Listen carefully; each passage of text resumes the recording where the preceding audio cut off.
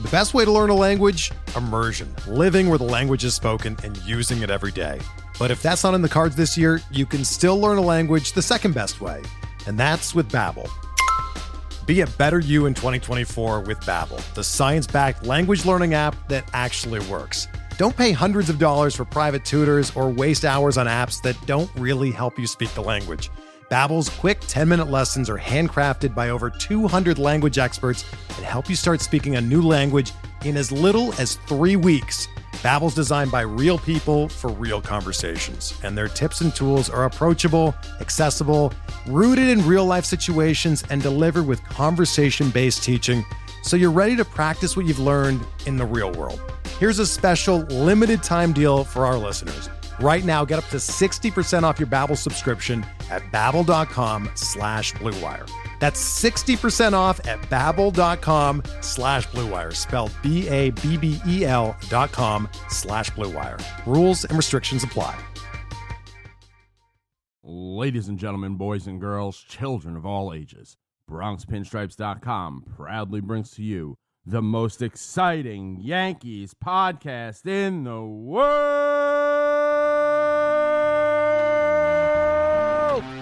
George's Box. All the dramatic things I've ever seen. George's Box. Goodness gracious. Goodness gracious. Welcome to George's Box. I'm JJ, and it is a good day to be a Yankee fan. It's been a little bit of a hiatus, probably about 2 months, a little more than 2 months. Did not expect it to be that long, but we're going to kick things off with a little bit of housekeeping. Kind of address the elephant in the room. A couple people have asked online, especially immediately. Last season, I had a co-host, Keith McPherson. Unfortunately, things did not work out. We've parted ways. George's Box will continue, come out every Wednesday from now on for forever. It's one of those things. Sometimes things just don't work out. We wish Keith nothing but the best. I think he's going to be making some Yankee content this season. He's doing some other stuff. If you liked what he did, definitely give him a follow. No hard feelings on our end. Hopefully no hard feelings on his end. But that's the elephant in the room. Not going to get into debates on it on Twitter. Not going to get debates on it on Facebook. Just kind of wanted to address it once. You see me at Billy's, we could chop it up. With that, what's going to happen with the show? I hate one-man podcasts. They're very tough to listen to. I love Bill Burr. I never listen to his show. I love Chris D'Elia. Never really listen to his show. It's very tough to do. So what I'm going to do over the next couple weeks is I'm going to introduce you to some more people from Bronx Pinstripes. Some of them you already know. Some of them maybe you don't know. I think we have a lot of talent at Bronx Pinstripes that I want to showcase, give them more of a spotlight. And from there, I will eventually have a co-host. We have someone in mind. We're crossing the I's, dotting the T's, all of that stuff we've been looking for a while. But my first guest on the show, you already know him as the man who scheduled his wedding for the World Series Game 4 because he didn't believe in the 2019 New York Yankees, Andrew Rotondi. What's up, Andrew? I thought we were past that at this point. That was my last shot because technically we're recording this on the 31st. This comes out on the 1st. Happy New Year, everyone. But I had to get my last shot in. Yeah, that's 2019 beef. 2020 is going to be a new year. And I don't have any more weddings coming up, at least that I'm going to be getting married at. So nothing conflicting for the playoffs unless, our guy Frank does something stupid. Oh, my God. He just asked me for my address today. Me too. So there's a save the date probably coming. So much stuff has happened. You obviously are I would say you are one of the faces of Bronx Pinstripes. You host the Bronx Pinstripe Show, which is another great podcast. One day I'll listen to it. And everyone else should. But you were kind of my into Bronx Pinstripes. You were the guy who I reached out to first because we had met a few times. And when I said, hey, I want to make some content, I reached out to you. And now here we are. You've hosted me on your show before, and now I believe you said on the podcast that you came on with me. I think we were doing it before you guys went to London.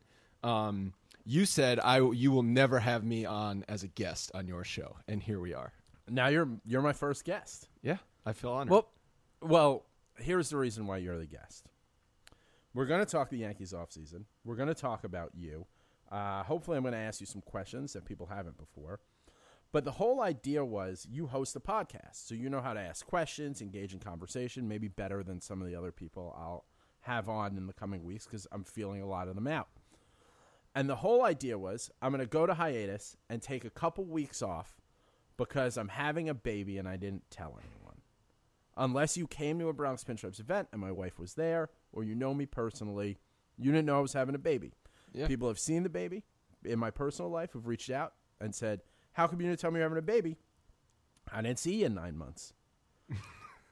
And the baby is supposed to be the biggest thing that happened. And she still is the biggest thing that happened. Yeah, you gotta hiatus. stick with that. You can't. Let's stick with that. She's a blessing, and I love her, and she's beautiful, and we'll talk about that. But in the meantime, I somehow have made worldwide news in the strangest thing that's ever happened to me in my life. It's funny because, yeah, you're right that we've known each other for the longest at Bronx Pinstripes, and I was following you when you were doing stuff with Barstool and all that stuff. And one thing about you, you're always looking to go viral. You're always Why else are we on the internet? just trying to go viral, and I find it absolutely hilarious that a rescue puppy that wandered into your home is the way that you ended up going viral. And in fact, it's perfect irony.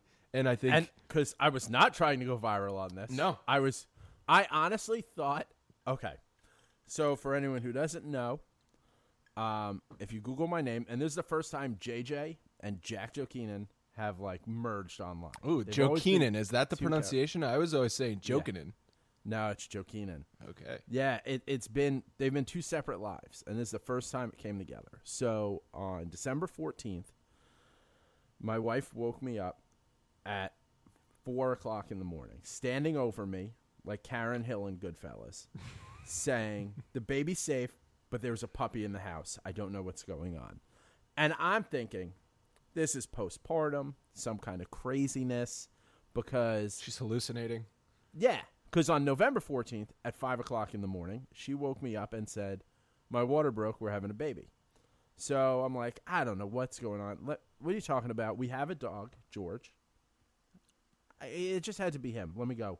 I go downstairs, and there is a puppy in the middle of my house. Front door locked, back door locked. So it's 4 o'clock in the morning. No one is sane at that hour when you just wake up. Everything No. is like everything's upside down. Like, are you thinking like this is a fever dream? Like this isn't real? Because like you said, doors locked, windows locked. The thing didn't.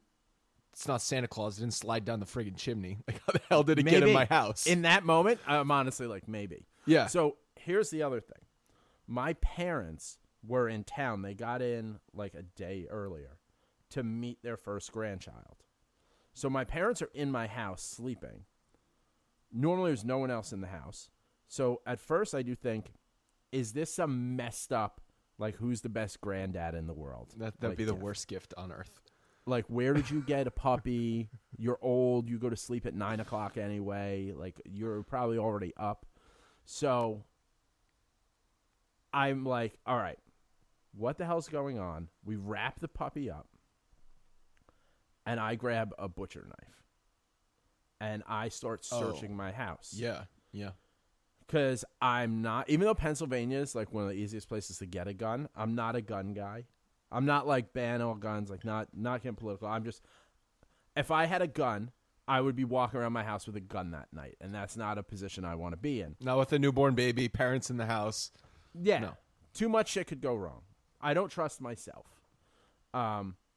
So I'm doing sweeps of the house with this butcher knife, like folded up against my arm, like I'm ready to fucking slash or move it. And I don't know. So I have done this before, not a situation like that, but I've gone into my apartment and like you hear something that you don't normally hear, and it might just be a weird noise, but like you're like, oh shit, is someone in the house? And you go through that whole process of let me get something sharp and let me creep through my house or apartment and Turning check all corners. the closets. Yeah. Like you like you're a SWAT team like looking around the corner. Yeah, that's terrifying. Yeah, so my house is 4 stories Every room has a walk-in closet. Humble There's brag. A back storage. I don't live in Manhattan anymore, so like I have more than Manhattan. So I'm like, all right, I know my bedroom. There's no one in it. There's no like foot because it was a storm, so there's no like footprints going around. Once I figure out everything's fine, pull up the security footage, and I'm just like, let me go back to like I don't know 1 a.m. and just hit it like 16 times forward. This is the security footage launched this to a viral story, I think. Without the security footage, no one believes this story. Right.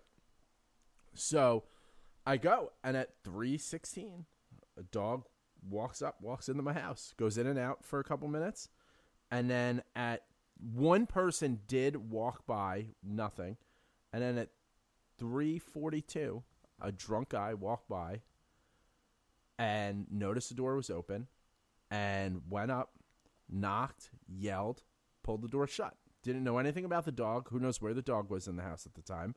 And just carried on his merry way. So, and then my wife got up maybe 10 minutes later, and my daughter spit her pacifier on the floor. And it's the first time in the month that we had my daughter that my wife has had to leave the bedroom at night. Without that. Oh, to get a clean to Yeah. Or just has had to leave the bedroom. Without that, like, the chain of events for that to happen is crazy. Because, like, even if she didn't get up, then my parents are old. They get up, and they're like, what the fuck? What is this dog? Also, this dog was only in my house alone for a very small amount of time. The dog's covered in fleas and ticks. Like, could have been very bad. That guy could have come by and killed us. Like, my friends were just texting me, you should be dead. In your some of the TV and stuff interviews you did, you leaned into those murder quotes a little bit. Listen, I said Like you took. It's funny that you took it to the absolute worst possible scenario. Not, oh, he could have come in and just robbed me. He could have, squatted Murder. like murder, straight murder. well, I mean, Everyone I'm not- walking, but in fairness, people walking down streets in Philly at 4:00 in the morning murder might be Those are likely to people. murder. So I live on a pretty, like, I guess, like, big street in the neighborhood Fishtown in Philly. Fishtown's a triangle of streets, and I live on one of the sides. So we've had to call the police before for, like, people on drugs or drunk trying to get in the house. Now, not trying to, like, hurt us, just so messed up they don't know where they are. That, we've had to make those phone calls before. I found a guy passed out under the steps outside my house. Turns out he was just drunk. I was going to Narcan him and save a life. But so, I mean, Again, so looking to go viral. it's, oh my God, I would have gone right to Periscope with that. Save a life in real time. But now the time that I'm not looking to go viral, we find this dog 4 a.m. and I just start tweeting. Part of it was because if I didn't clear this house all the way and someone kills me, at least that tweet will go viral. He tweeted right before. Viral from in the grave. Yeah. Yeah, like if I tweeted, like, Have you ever thought about that? How like if you die, like what's the last thing you put out in public? Like what's the last thing you said, last thing you tweeted, last thing you texted? so I think that's part of it. So I am actually terrified of death. It's like a thing that, like, I deal interesting. with. I'm very afraid of dying. And through a lot of, like, thought and, whatever conversations around it, the reason I'm afraid of dying is because I won't be there to tell the story, and I don't think anyone else is going to tell it as good as me. All right, so it's a selfish reason why you're Yes. afraid of dying. Yeah, Are you but afraid think of about dying? those people who, like, go hiking and then they just disappear. Yeah. And you're like, yo, what happened? Did they fall down a cliff? Did someone murder them? Like, what happened in that time? Well, those unsolved mysteries. Are you afraid of dying like old age death, like everyone eventually does, or being murdered or a freak accident and dying young? Like because Just they're like just getting old and dying. Like that's in my opinion silly to be afraid of because Yeah. you can't No. avoid that. Tell me I'm going to get to, like I see old people and I'm like, oh, I would never. That's terrible. Like, so people who are like 90, it's like, that sounds miserable. My grandmother I was just in Rhode Island for my grandmother's 90th birthday, and she's doing very well. Good for her. She was working up until like 4 years ago. Yeah, but she probably doesn't have, like, the city miles on her that I do with this body that's breaking down. Yeah. Okay. She Like- she How Go many ahead. cocaine says your grandma done? None. So Sorry, Grandma. So no, I mean, so I'm like terrified of dying with that. But then at the same time, so I just kind of like fired off this tweet, and then it was like, all right, we have a pen to put the dog in. Let's put the dog in the pen after we go upstairs, because you don't go back to sleep when you find a dog in your house. Let's Google, what do you do if you find a dog in your house? There's no playbook here. So it's like animal control, and animal control just sounds like awful. So we called animal control at 8. They open at 8, called them at 8:01. They said, you could surrender to the dog at 11. We'll take it from there. That didn't sound like that dog was going to live. And then we called our vet at 9:01 because they opened at 9, and they told us that they did not have room for us and turned us away. So we found another emergency vet. Oh, I didn't know that's part of the story. Yeah, it's one thing. We're not trying to trash anyone, but we hadn't really been happy with our vet for a little bit, like wait times and things like that. And then we called them, and they were just like, yeah, we got nothing for you. Like, you can look at, like, some other places. Wow. So then, now, maybe like a week later, a couple days later, when this is, like, all over the world, we get a phone call. Hey, we heard about Susie. Oh, from the vet? Yeah. Oh, we'd love to those offer some pieces free of shit. acupuncture. Yeah. Some free acupuncture. Screw them.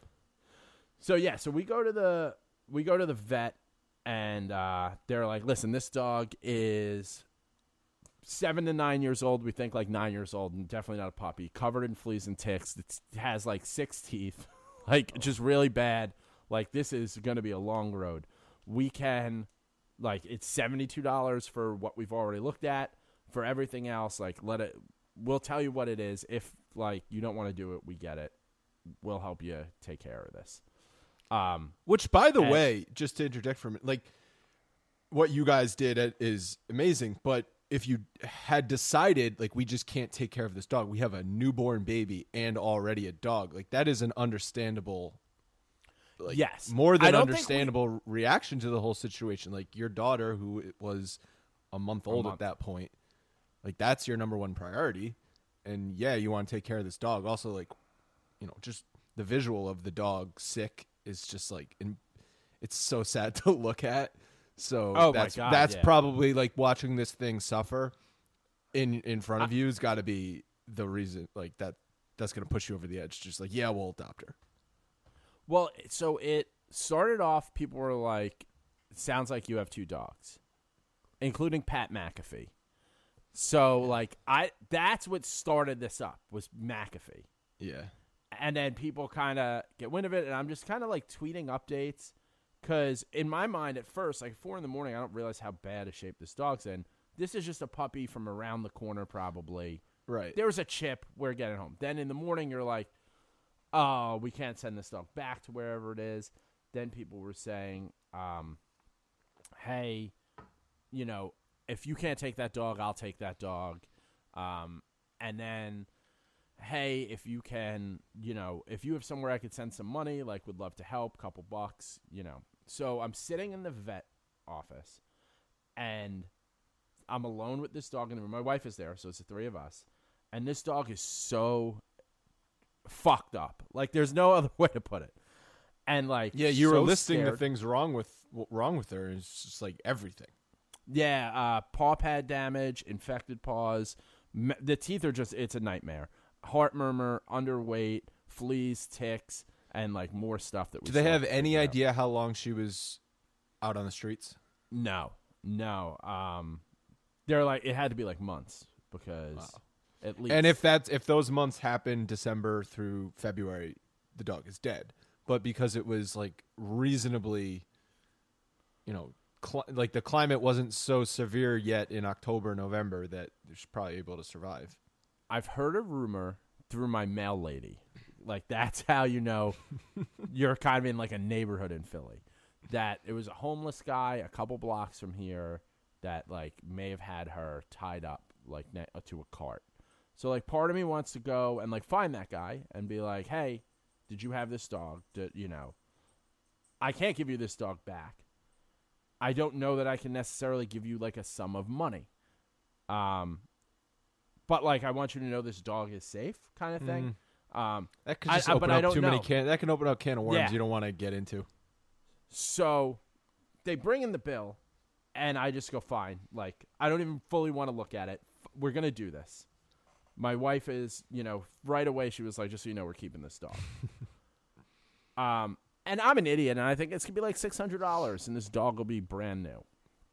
Start to learn it will not be. And so I make a recap video of just what happened, and I put my Venmo in there. And since I've added my PayPal, because some people don't have Venmo, and I thought maybe we'll get $300. And then I was like, oh, wow, it's starting to grow a little bit. Maybe it'll be like $1,500, and we'll have like $1,500 to donate to a charity because I'm a moron. Right now, as I record this at 12:36 on the 31st, Susie, the dog, has her own bank account, her own P.O. box, because I had to stop giving out my email, my home address to people. Yeah. She's so many treats and packages. It's awesome. She has a bank account that it's still transferring over because I'm trying to not alert the IRS. But she has $39,024.59. She's more liquid than I am. I'm a has- 31-year-old man with a full-time job. She has so much money. And that's just, I mean, but we're joking about it. But like, shout out to all the awesome people who donated. That is really, really shout out to the amazing. internet. Hey, internet, you're not a piece of shit all the time. Good for you. I love you get these feel good stories though, and usually a dog or a sick child or something, and it's usually something sad and something good that comes out of the sadness. But like, yeah, you weed through enough shit on the internet, you can find some nice feel good stories. It's crazy. So then, as this is happening that day, Fox 29 in Philly writes an article about it. From there, other people want to write articles about it. And then this was a Saturday morning. By Sunday midday, I had calls from like all the news networks to set up times to interview us. So start doing that. Then I show I can be on camera a little bit. And so then they're like, Good Day Philly. Do you watch John Oliver on HBO? No, I mean, I have, but no. So he always makes fun of like local news people. Like either it's like, oh, all the Fox affiliates are all reading from the same script for something or whatever it is, or being creepy.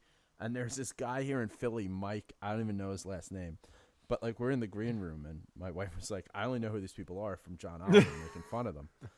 And she was like, shit, I hope we don't end up on John Oliver. So in the thing, I'm trying to show some personality because just like, who I am, because it's all such a whirlwind. I mentioned that the guy who closed my door, Steve, shout to Steve, is single. He should be the most eligible bachelor in Philly. And the guy, Mike, just starts pressuring like the young, he's like an older white guy. She's a young black woman. Like, oh, hey, Alex, Steve, da-da-da. And then he brings it up again. So I just go, oh, this is how we end up on John Oliver. And he just goes, I hate him. Of course he does. So it was kind of like a whirlwind of like camera crews coming to the house.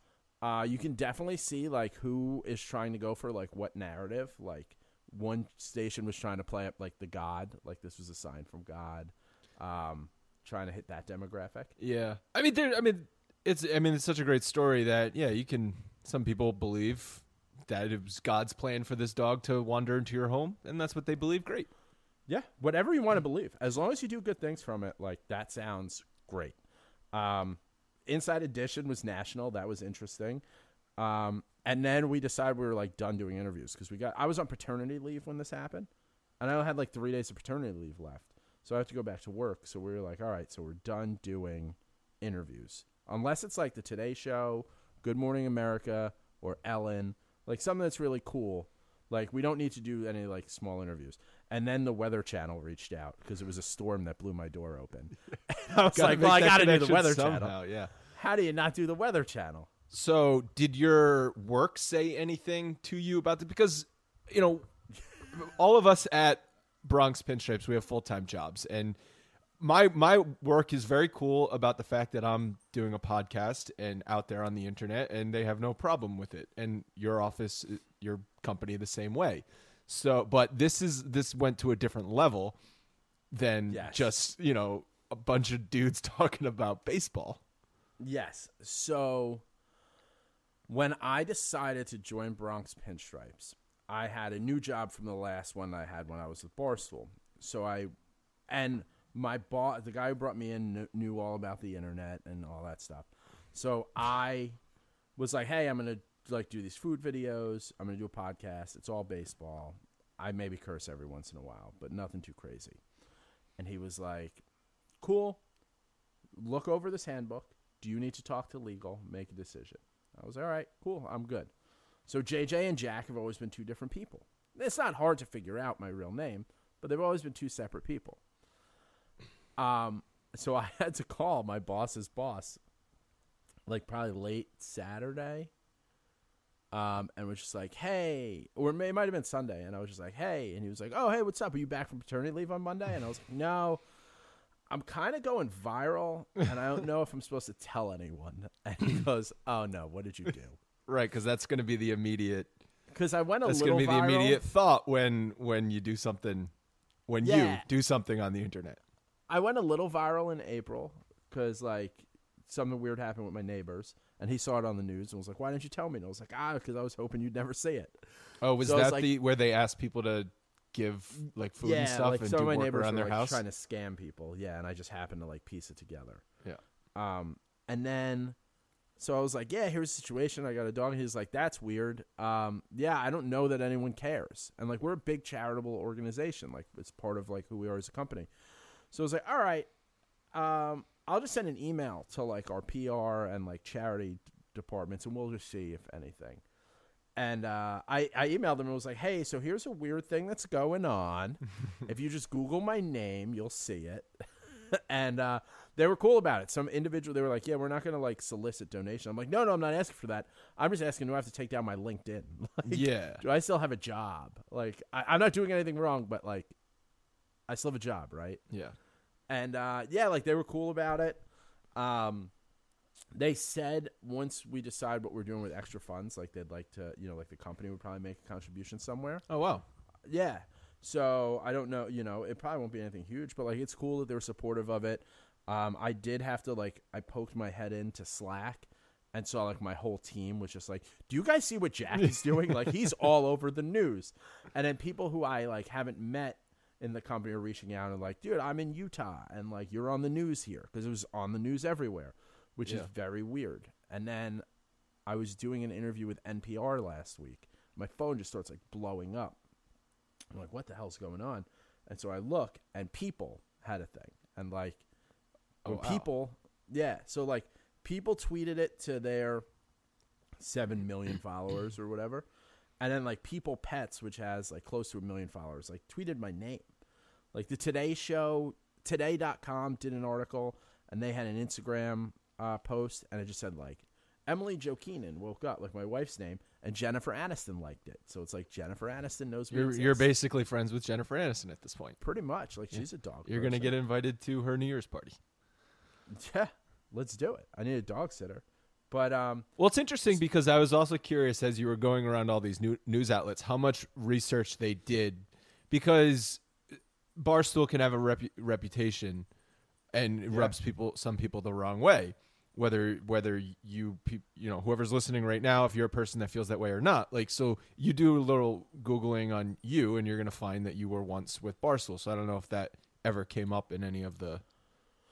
no, so when Fox came to my house, the reporter, and I forget her name, she was like, I followed you for years. Oh, okay. Like, I know who you are. I think you're a funny guy. I have a burner account aside from my, like, professional one. I follow you. I just think you're a funny guy. The Barstool stuff didn't come up. Barstool wrote a nice article. So another thing is, like, later Saturday, Portnoy, Big Cat, a bunch of those guys, like, retweeted it because they love dogs. They saw it, like, something was happening with it. So, like, I thank them. And I have no ill will towards Barstool. I love Barstool. I don't always agree with everything they do, but, you know, I know them as individuals. They're nice guys. Hubs wrote, he was like, hey, I'm writing an article about you. Because the other thing is, I stopped drinking in October. And then I just went on, like, Whole30. So I haven't had sugar, dairy, carbs, or anything. You went viral at a good time as far as your appearance goes. I lost like 20-something pounds. You had a little beard going. So here's the thing. I've never had a beard before. I grew a beard in paternity leave, like to fuck with my wife because she hates when I try to grow a beard because it's patchy. So now I'm just on TV all the time with this beard I don't know how to maintain in any way and looking very thin. It was a good look for me. And so Hubs was like, hey, I'm writing an article. Want to make sure like you're cool with the title. Fat face, now skinny face, Philadelphia. And I was like, hey, I'm fine. You write whatever you want. Like I get the space. But, like, it's going to be tough for me to retweet something where you're making fun of me in the title. And, like, because I have all these new followers who are like, what? We're not going to have anything negative. Like, there were a couple people who – so I've been accused of, obviously, that I'm going to steal all the money. I've been accused that I'm actually putting Susie down. Oh, I saw that. That guy – and you take – 2 seconds to read that guy's like profile and tweets, you realize that guy was a lunatic. Yeah. But I think what you're doing for the money, you're being transparent about it and like showing all of the bills and all that stuff. Yeah. Yeah. I mean, I'm trying to like, I've had people reach out to me, friends who are like, I would never do this because there's going to be so much Monday morning quarterbacking that like, there's no, like, I can't do it perfect. There are things I could probably do better. And, but like, we're just trying to, people were like, where's her Facebook page? Like day 2. I'm like, I'm trying to get this dog healthy. I don't know. Like, we don't have a PR team for the dog yet. Sorry. Exactly. I did have someone reach out and ask who our PR team was, because they were like, you're doing such a good job. And I was like, I'm just saying yes to interviews. So I've been accused of just setting the whole thing up. And that's like Inside Edition is on YouTube. So there's like a ton of comments there. And I shouldn't be reading any of these comments. I should know better. But for every, 1,000 nice things people say, like, that one, really eats at you, especially when you're, actually trying to do the right thing, trying to be transparent. And so now, even 2 days in, people are like, well, where are you donating the extra money? It's like, I don't know, because I don't know what – I'm learning so much about dogs and, rescue dogs and all that stuff that, we don't know what we're going to do yet. I think we have to become a foundation ourselves because it's just so much money that I need to legally protect myself, which stinks. You can't just nice people gave money. I can't just be a nice person because someone won't get money and sue me or something like that.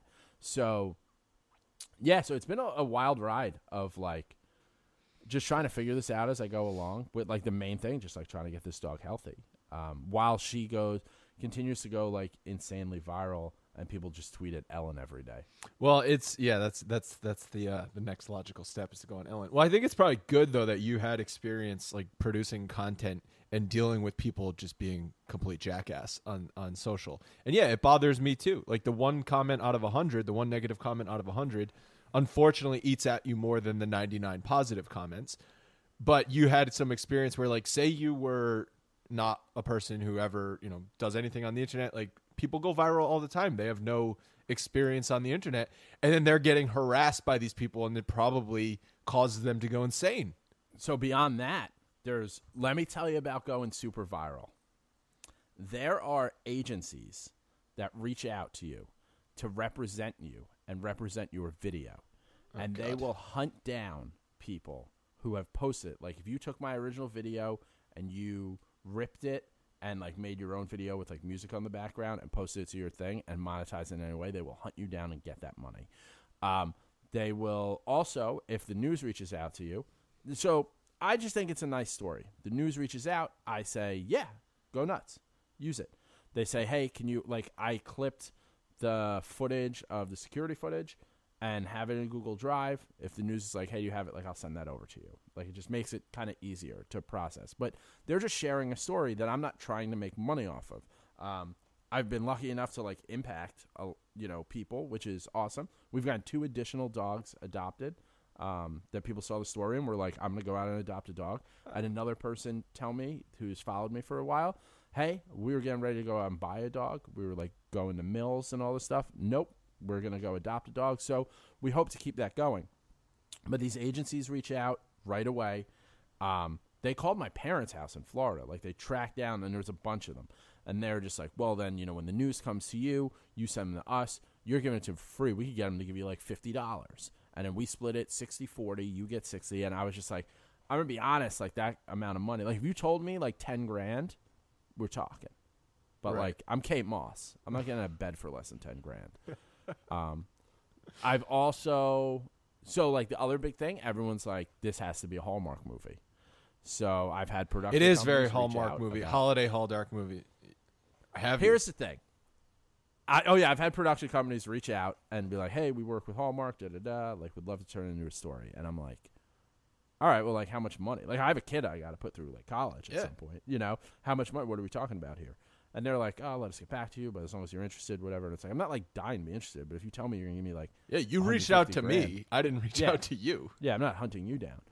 But like you definitely see how people, okay, and then I give everyone, if you want to use this for the news, you can use this story for the news. Use my tweets, use whatever, I keep saying like use her Instagram because I'm going to start talking to a lot of Yankees on Twitter and it's going to annoy people. That was going to be something I wanted to bring up too. Yeah. It's a lot of your dog followers, I don't think they realize like you're a baseball psychopath. Like, oh, I'm doing the news here and they're like, yeah, so how about the name? And I'm like, oh, Susan Putman for Susan Waldman, Yankees radio announcer. I've got like, what the hell are Jorge you talking Posada. I host George's Box, and they're like, they just look at you like, dude, if you were just a Philly fan, you'd be on the sidelines for the birds. That's You so know, like, true. You'd be throwing out the first pitch at Bark at the Park. So I did name her after Susan Waldman, and Susan Waldman tracked down my email address and emailed me, and she will be a That's guest on exciting. George's Box. That's Yeah. very exciting. Yeah. So yeah, you just see how like people get taken advantage of because then people want to do like more complex stories or like, hey, we want to make a video with your video, and it's like you're a notable thing. Like I'm fine with that. And then they send you over like, oh, here's a release to sign, and I look at it, and I'm sure most people just sign it, but it says like we can use your story for motion pictures, merchandise, and I'm like, oh no, you can't. No. And they're like, oh, no, we're not going to do that. We just need this release for like the interview part, but we're not going to do any of that. We're not I'm going like, to do it. We're only going to do it if we realize we can do it. Exactly. That's basically what it is. If we realize we can make money, we're going to do it. But we're not going to just do it. Yeah, so I pushed back on a bunch of releases that became like a pain in the ass for these people. Because I was just like, listen, you can either give me another release that doesn't have like this section, like I'm redlining legal documents, or here's in an email. You can do a news story one time about this using this. And like if that's enough, go nuts. If not, I've raised enough money to take care of this dog. Like I have to go back to work. I have a baby. I have all this stuff. So you definitely see how people get taken advantage of being like super viral. I've gotten tweets and messages from like all over the world. I kind of have like a list of the countries that I had been tweeting of where it's been like translated into like Taiwan and stuff like that. And then, just messages every day from people of like how great I am, which is like, yo, you should see me at a playoff game. Wait for 6 months from now. Yeah, see me at a playoff game when I am just motherfucking a Twins fan. Yeah, that's it's going to be interesting. Monitor the followers and see what happens once Yeah. Yankees baseball starts. But so here's the thing. I think you've known me for a little bit. I'm a baseball psycho, right? Yeah, we all are. The Yankees need to win the World Series. Signing Garrett Cole, which obviously we'll talk about later, made this much easier because I'm not like it was out of the way, so I'm not like worrying about like what's happening with Garrett Cole. Oh, I see what you're saying. Yeah. Oh, because it happened. All the news happened beforehand. Yeah. Yeah. It was So like I'm the not, week like- before. Yeah. Otherwise, I'd be like, I don't know. Someone fix this dog. Here's my credit card. I gotta keep. Cashman's going to give refreshing 9 years to Cole. Like, I got to talk about that. Yeah. So it's been like kind of a wild ride, but I think like in general, I mean, you know me, I run, so a little more background from it. I have another charity. Like I run a scholarship fund in New York. I fund a scholarship at Fordham University, one at Greenwich High School in Connecticut, a couple Little League teams, and a Narcan training program. So even though I'm a psycho Yankees fan and I do critique other fan bases and other things, like in general, I think I'm a good person. I talk a little crazy, but I'm a good person. Yeah.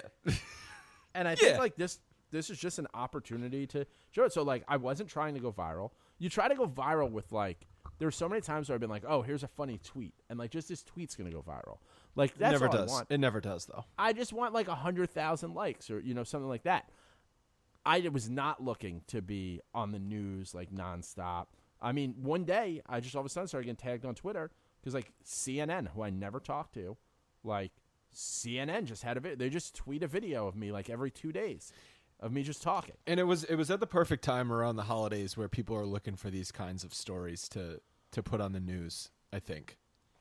Yeah, I mean, it would have happened no matter when, but no, I think like if this happens in July, I don't think people care that much. Less. They care less.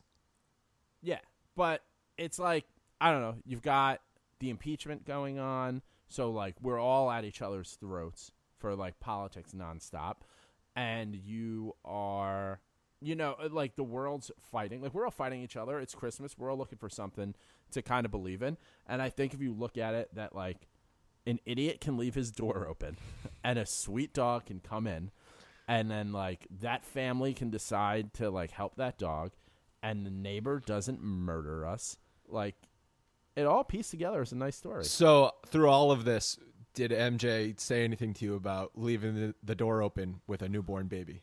No. Shocking. No. I am. Leanne, that would have been like the second thing Leanne brought up. I was surprised. Like I was like, honestly, my first thought was, I am never going to hear the end of this. Yeah. Well, right. I guess there was enough viralness to overshadow your extreme screw up.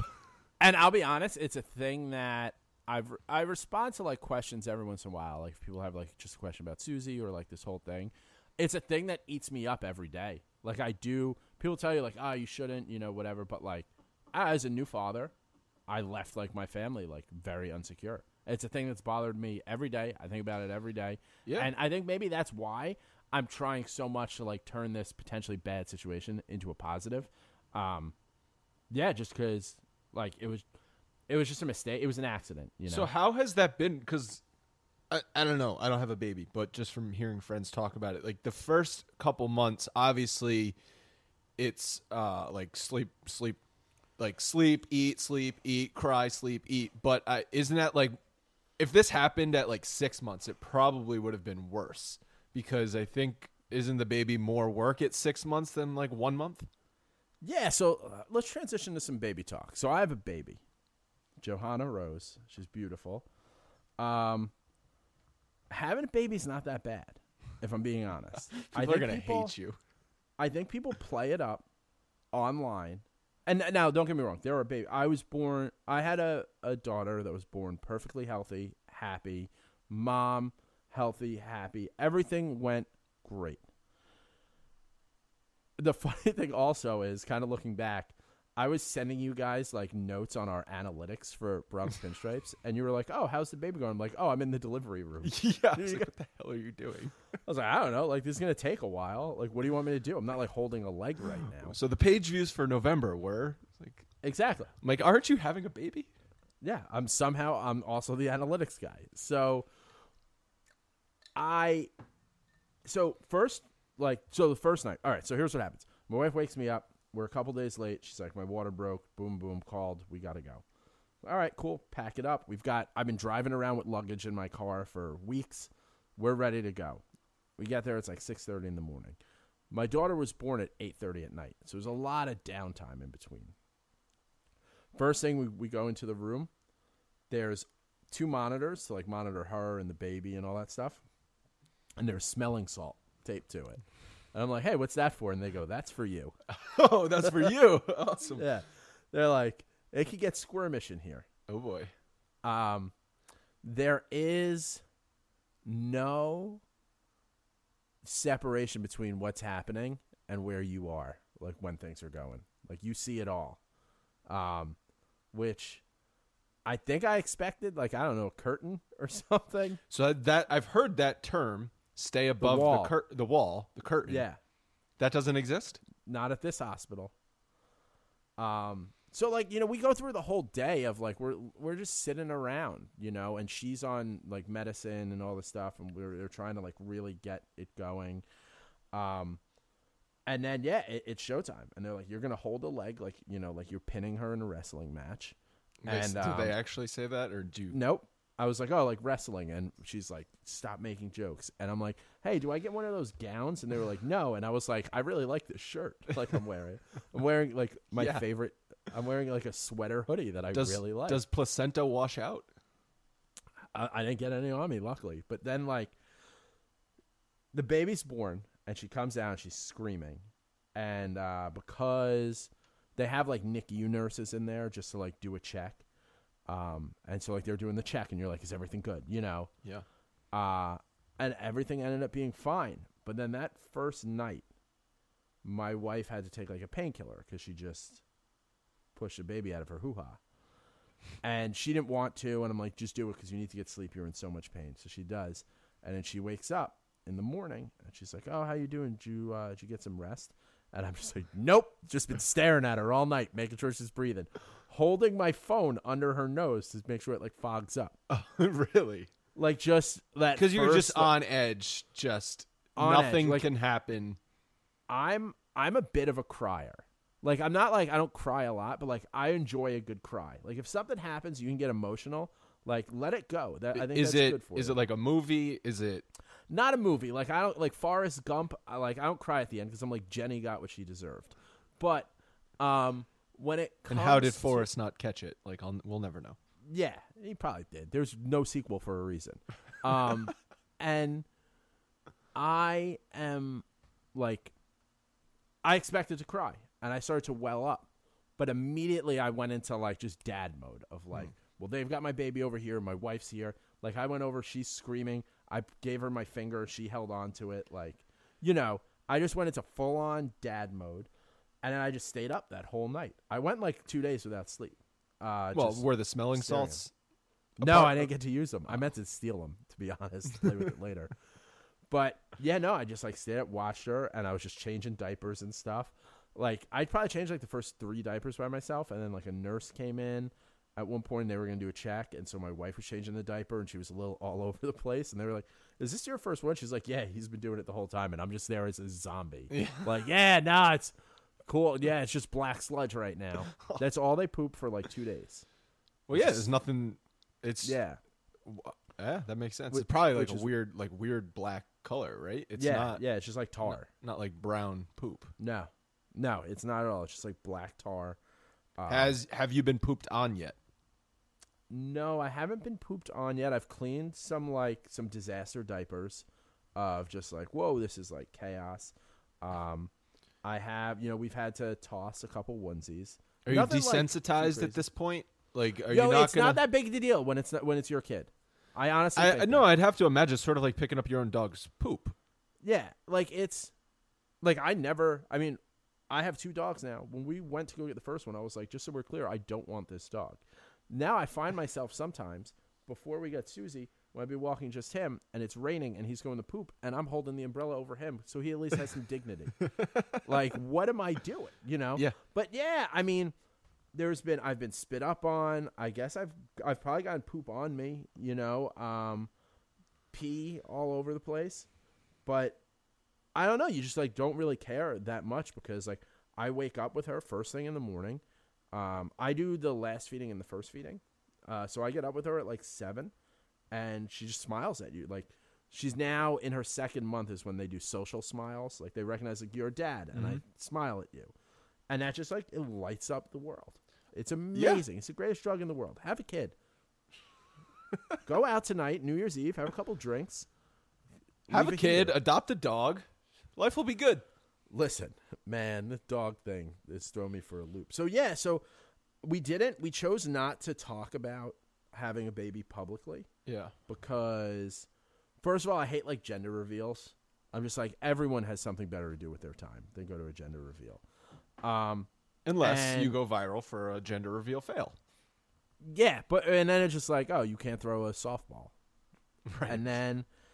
well, I've seen ones where the dad is like swinging a baseball bat and just he misses. Clocks the wife on the backswing in the face. Love it. And then the ball just falls to the ground and explodes in pink or whatever. That's what you get for tying up everyone's Sunday. Yeah. And it's just, I don't really like announcements. Because honestly, like for the most part, like I don't care. Like I just don't think that many people actually care that I had a baby. Like in terms of like people are like, oh my God, congratulations. Like who gives a shit? Like it's my thing to deal with. That's just kind of how I look at it. Yeah, And especially for, I mean, obviously friends and family care, but followers on social media, on Instagram and Twitter, it's like, do you really care? Like, you're going to like my tweet. Great, thank you. Yeah, like I'll post pictures, but like because then people ask you and it's uncomfortable. Like my wife, there's not a single picture of my wife pregnant. She had her baby shower. It was almost like the taping of a comedy special. Like she wanted to put everyone's bag, Holding like, the gifts phones in a front of bag. her stomach, yeah. Just putting like the phones in a bag. Like you can't use them because like I don't know, it's when you look your worst. Like it's just not, I don't get people. I would always jokingly be like, you want to take like some topless pictures, like where you hold your belly and I hold your boobs, and then it's like, and we just send that out as a Christmas card. Like we live in one of the Carolinas, but yeah. So we just decided not to do it. So unless you like saw us, you didn't know. And then like we announced like, hey, we had a baby, and people were like, what? That's crazy. And she's really cute. So now I'm just like, yeah, I'll take those likes. Yeah. Like, don't get me wrong. You're just reining in the likes with the adopted puppy and the baby pics. Dude, it is it's wild. I mean, I take a billion pictures of her. Like, I love her so much. And like we also didn't want to Aw, that's sweet. Yeah, dude, it's the best. JJ does have a heart. Yeah, in terms of likes, like my Twitter's done 22.5 million impressions this month, which is insane. It's an insane number. It's like John Boy numbers. I compared to 2 million the month before. So, yeah. I will say, do you know anything about like having a baby? No. Dude, you don't. Like no one does. Turns out turns out everyone's just winging it. Everyone's just pretending. Yeah. That's what I've learned is like becoming an adult, right? Like you get into the workforce, you rent an apartment, you get married. Like everyone just seems to be pretending they know what's going on. None of us know. And then like even like like a woman's body. Like it's a nightmare. I'm so happy I'm a guy because like at the same time a girl we went to college with announced that she was pregnant, had a gender reveal party planned 2 days before, lost the baby. Ugh. Had to like call all these people and like all this stuff, and it's like it's terrible to hear. Like we lucked out, everything ended up being fine, but you hear these stories about miscarriages or like people who just can't have kids, and you kind of put yourself in those like shit, like that could be us, and it really makes you rethink a lot of the time in like your 20s when like a girl decides she's not drinking one time, you're like, oh, what, are you pregnant? Yeah. Or you're just like, it's shitty, don't do that. I'll never do that again. Yeah. But yeah, so I have a happy, healthy baby. I have 2 dogs, and my biggest thing, my wife wanted a second dog, and I was just like, think about how stupid I would look walking down the street with 2 dogs. You can check me twice a day. Just doing tangling the leashes. Yeah. Yeah, it's a nightmare. And whenever you see the dog walkers in New York City with like 17 dogs, I'm like, that looks, you couldn't pay me enough to do that. No, and they're definitely not paid enough. No. So I mean, in terms of stuff to cover from while I was out that's not Yankee related, I have a dog. I have almost $40,000. I have a plan on how Susie to take has care of almost this dog. $40,000. Yes. To be clear, you don't want to get in trouble. So I had to get her a P.O. box, just because it was like too much, like too many people asking for my address, and so I went, and her name's like, it's my P.O. box, but her name's on it too because I want people can address stuff to her, and they were like, all right, so just so you know, Susan will need an ID every time she comes. I was like, oh no, you won't have to worry about that, and they were like, what do you mean? I go, oh, it's a dog, and she goes, wait, what? I go, it's weird. I have this dog. It's like famous now. And my wife doesn't want me giving out our home address. And I turn around and a lady goes, you're Susie's dad. Oh, really? Yeah, in the post office. That's hilarious. Because I did it on like Christmas Eve like an idiot. But like I was just giving out my address to too many people. And like some lady asked for my address and I gave it to her and she was like, oh my God, I thought it'd be a P.O. box. Like I have children. I should not be doing this. Didn't you just have a baby? Like be smarter. Yeah, I'm just like, clearly I'm not. That's how we ended up here. Yeah.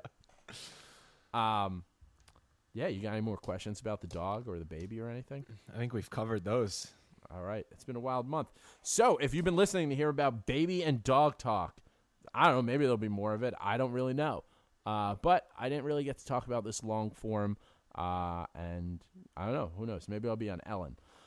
But the reason we are here, the reason we have this show is to talk about your 2020 World Champion New York Yankees. The best team in baseball, the best front office in baseball, who decided, you know what? Here's a sign from God, JJ. We are going to sign Garrett Cole so you don't have to worry about anything while you're on the news all the time. Man, I haven't talked about this since like the season ended. We're going to dive into everything that's happened in the offseason. I am very happy with this offseason so far. How could you not be? You see people. So there's plenty of people complaining about the Yankees offseason. Like I'll talk about hating them soon. We put out a clip the other day.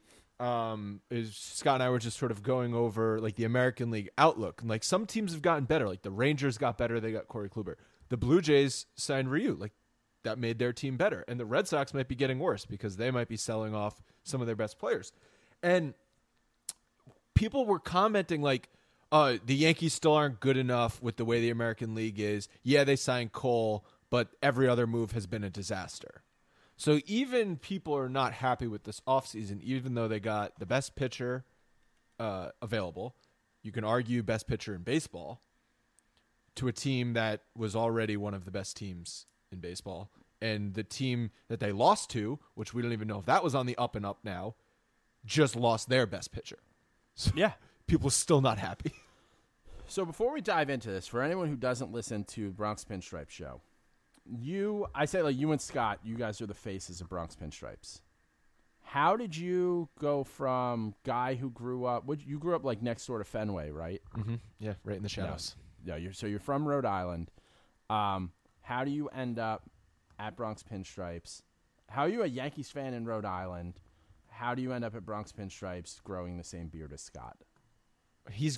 First of all, he's growing the same beard as me. Let's just get that out of the way. People constantly mistake us for not only the same person, but brothers, or at least definitely brother. I see the brothers thing. At least cousins.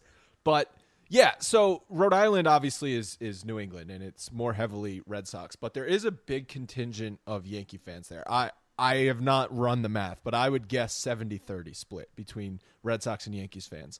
And it's because there was anyway a very large Italian population in Rhode Island. And Joe DiMaggio. So my dad's dad was an Italian immigrant, and when he came over to the States, became a baseball fan and just was in love with Joe DiMaggio, as was every Italian in America. So that's I did not think that's where this was going to go. Whoa, that's way more interesting. I thought it was just be like, I don't know, my dad likes it. No. So that's where the Yankee roots on my dad's side comes from. However, my grandmother, who just turned 90, is a diehard Red Sox fan to this day. Diehard Red Sox fan. My dad has 7 siblings. 4 of them are Yankees fans, and 3 of them are Red Sox fans. So, no disrespect to your grandma, but I'd fight her. So there was split, and I just got lucky, I guess, that my dad was one of the Yankees fans, and then I was born in the late 80s and started remembering things when Derek Jeter was winning World Series. So like that's just how you become a psychotic diehard Yankees fan. It's much easier. You couldn't not in the 90s of the Yankees, and it's kind of funny, little plug if you guys have not listened to it. I just talked to Michael King, who's also from Rhode Island, also sort of like a funny story about why he ended up being a Yankees fan, even though many people in his family is a Red Sox fan. Ooh, I'm gonna have to listen to that. Yeah, good tease. But that's sort of how it happened. And then like the Bronx Pinstripes thing. So after I moved to Boston after college, and Where'd you go to school? University of Vermont. Okay. So New England, and then Boston's the closest. What do you go to school for there? I would say I studied business. I got a business degree. Yeah, they got a business degree, cutting down trees. They got a solid business school up there. I thought it was just like smoking weed and hacky sack. There's a lot of that. Sweet. A lot of that. Great, Burlington, Vermont. great I college I town. know one guy. So I went to the Bronx High School of Science, which is one of the top high schools in the world. And I know one person who went to University of Vermont, and he's a ski instructor now. So that's the thing. I skied in the winter. I don't know how you can survive Burlington, Vermont in the winter if you don't ski or don't enjoy anything outdoors in the winters, because it is miserable otherwise. There are days you're walking to class and there's Lake Champlain and there's just wind off the lake and it's minus 30 degrees. And Yeah, I'm it's gonna just call out that day. Yeah, people just would hibernate for 4 straight months, drink beer, smoke weed, and then come back out in late March. That was basically a lot of the winters up in Burlington. How did I get on that? Boston. I was bored at work and I started a Tumblr blog.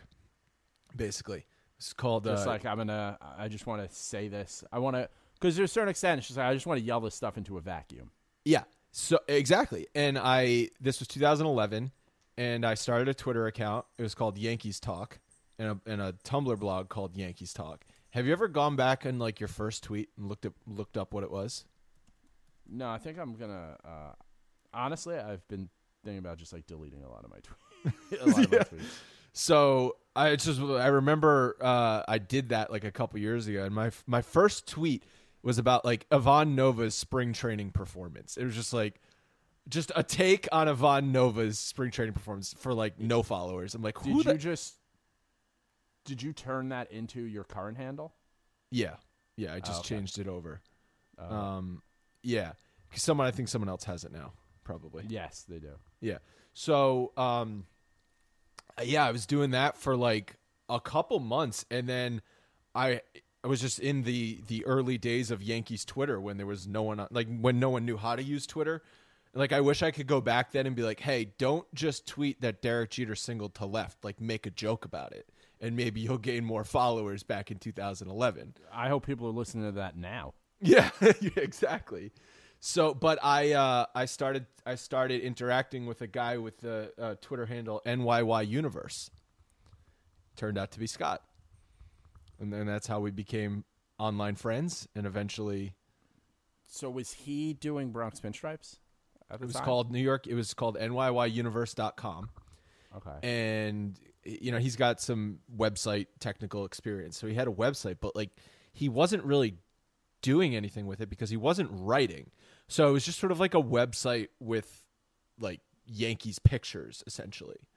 And he was oh, I want someone to write on the website. And I was okay, fine. I'll do it. I'll just basically do what I was doing on my Tumblr blog for that.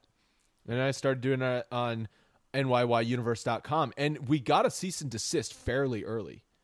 2012, we got a cease and desist that we could no longer use NYY Universe because I think the Yes Network owns that or something. Wow. And I was oh, we're legit now. I guess we're getting noticed. And I mean, behind the scenes, I'm trying to get Scott to eat cease and desist all the time. I mean, you see me. That's always my business advice. It's make a shirt, put someone's face on it, eat that cease and desist. So we were just well, what do we do? What are we going to change the name to? And it just landed on Bronx Pinstripes, and that turned into and we started getting more writers. We had a guy, Ryan, who was just doing game recaps, so there was consistent stuff going up. Yeah. And it just sort of grew from there. We then, that was for 3 years we did that. And I kicked myself we should have started the podcast earlier. We still started in 2015. First episode aired in March 2015, which for podcasts, not everyone had a podcast at that point. Now Susie probably will have a podcast pretty soon.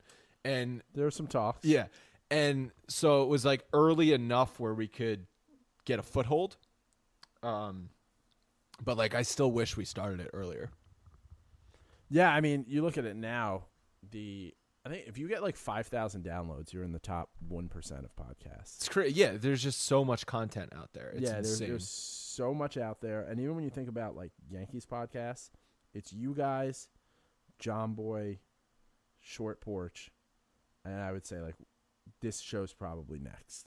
Yeah, I mean, if you just look at iTunes rankings. Yeah. I mean, for whatever those are worth. Yeah, but I mean, even just kind of using like common sense of like who's out there. But there are a lot of shows out there. Yeah, there's a lot of shows out there, and I get questions. I get people DMing me like, you know, do you have any advice for, like, I'm a huge Yankees fan. Do you have any advice for starting a new podcast? And I'm just like, I mean, what do you want me to tell you? Like, just do it, because so many people will be like, oh, I want to start a podcast. I want to start a podcast. I'm going to start a podcast. I recorded my first episode, and then nothing. Like, just start doing it, and you don't know where it will go. And the shitty thing is, it's probably not going to go anywhere. No, it's not going to go anywhere at all. Like, I always tell people when they ask me about starting a podcast, because I had another one, Yuppie Junk, that I did for a couple of years, and I just got tired of it, and I stopped, and it was successful. I was doing like 10, 15,000 downloads a week, which is considered very successful for a podcast. I was making money on it, but I just, like, my life went in a different direction. I just tell people, just do it. Just do it. You think it's hard to do the first one. The 15th one's very hard. The 20th one. I mean, I just took a hiatus from this show because I was like, oh, I'm having a baby. We're going through some staffing changes. Like, it kind of worked out. And then we were going to come back in December. And then it was like, let's just hold off for the holidays. Like, imagine if I had to do a podcast in between all this Susie stuff. You know, so it's tough to do. But and you say had to do a podcast. Scott and I there has not been a week since March 2015 that there has not been a new Bronx Pinstripe show. And now it's not always been the two of us, like, because one of us is unavailable for whatever reason and someone will fill in. But there's been at least one episode every week since March 2015. And I don't think people understand, like, how difficult that is. And I don't want to make this out to be like, oh my God, like I'm working my ass off. But there's plenty of times where I just don't want to record for one reason or another. Like, I actually have work to do, or it's a late night for whatever reason, and the Yankees are playing the Kansas City Royals on a Wednesday night, and the game doesn't mean shit because it's in July and the Royals suck. And I don't want to have to stay up until 2 o'clock in the morning to record a podcast. But there's do it. There's also a certain amount of, like, managing personalities, because I'm sure there's been times when you're not available or Scott's not available and the other one is, and your unavailability makes, like, his life harder or his makes her, and, like, you guys are good friends. You guys are partners. You guys get along great. But there were probably times where you're like, you motherfucker, you can't just do this right now, which is very tough to do and to find in a partnership of being able to feel that and get over it. And so Scott has been open about Kemp's health struggles, especially in the early part of his life. And so Kemp was born in the summer of 2017. And I filled in. And yeah, you filled in on the night he was born. But, like, you just talked about how everything's been healthy with your daughter, and it's still, like, imagine going through something like that. And, you know, I was trying to be very mindful of, like, Scott, you do not have to sign on to do this podcast. Like I get it. Like, if you want to back away for a month or two, like, by all means, do that. And he didn't. So, like, he and I try and make an effort, unless we're out of the country or just literally cannot get an internet signal, to do it and to, like, have each other's backs. But yeah, life gets in the way, like, things get in the way. And we just, you know, you said, like, oh, I have to do a podcast. Like, I don't have to do a podcast. True. I don't have a boss that's telling me I have to do this podcast. See, I say not because it's like this thing I don't want to do. It's I'm big on on people's time, and, like, I value it. So like, if you give me an hour, 2 hours, whatever a week, and you've said and you hit that subscribe button, like, I owe that to you. 100%. I felt really bad about going on hiatus when I just did, but, like, the birth of my daughter and, like, just the staffing situation at the time, like, just didn't. It made sense to do it this way. But, like, I felt bad about it a ton of times. I missed a ton of news. Yeah, and I enjoy doing a podcast. You enjoy doing a podcast. You want to talk about it. You want to get feedback from people. You want to know if people enjoyed your take or not, and have an interaction. And that's definitely part of why I do it. But yeah, I do, like, personally, I feel like a responsibility to get a good episode out every week or twice a week or 3 times a week or whatever. That's the other thing, is the quality. Like, and I'm not just doing it to do it. And I know you'll feel the same way. If I have a bad show, if for whatever reason, like, the show doesn't go well, it eats me up until we record the next show. It's like doing stand-up. I haven't done it in a little bit, but I used to do a lot of stand-up. and it was like, if I bomb or it just doesn't go well, like I need to get. Sometimes I was like, I just plan on doing this one set, this one place. I'm now online trying to find another set that's in like an hour that I can do, because like you've got to get the gunk off you. Yeah, and stand-up's got to be obviously much more. You're putting yourself out there a lot more because this is pre-recorded. That's live, but yeah, there's some similarities there. You want to put out a good product. Yeah. So you end up starting to write. You bring on a couple writers, and so one of the things that in my year now at Bronx Pinstripes, I've been very impressed with like the infrastructure. That there are these pockets of people who love the Yankees, and Bronx Pinstripes has been a thing that can kind of pull these strangers together all over the country, some places like around the world. But like, what was that something you were always going for? Did it start to come on its own? I mean, so Scott might have a different, because Scott did start Bronx Pinstripes.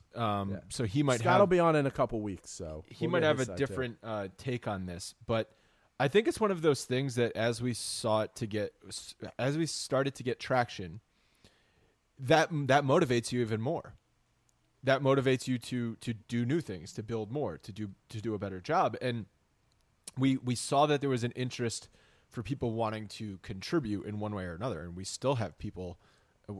We get 5 to 10 emails a week about people saying, "Hey, I'm in college, or I really want to contribute this." And some of them are just people like literally will send a sentence saying, "Hey, I'm a huge Yankees fan, I want to write." Other people actually have something to contribute, which is usually the people we respond to.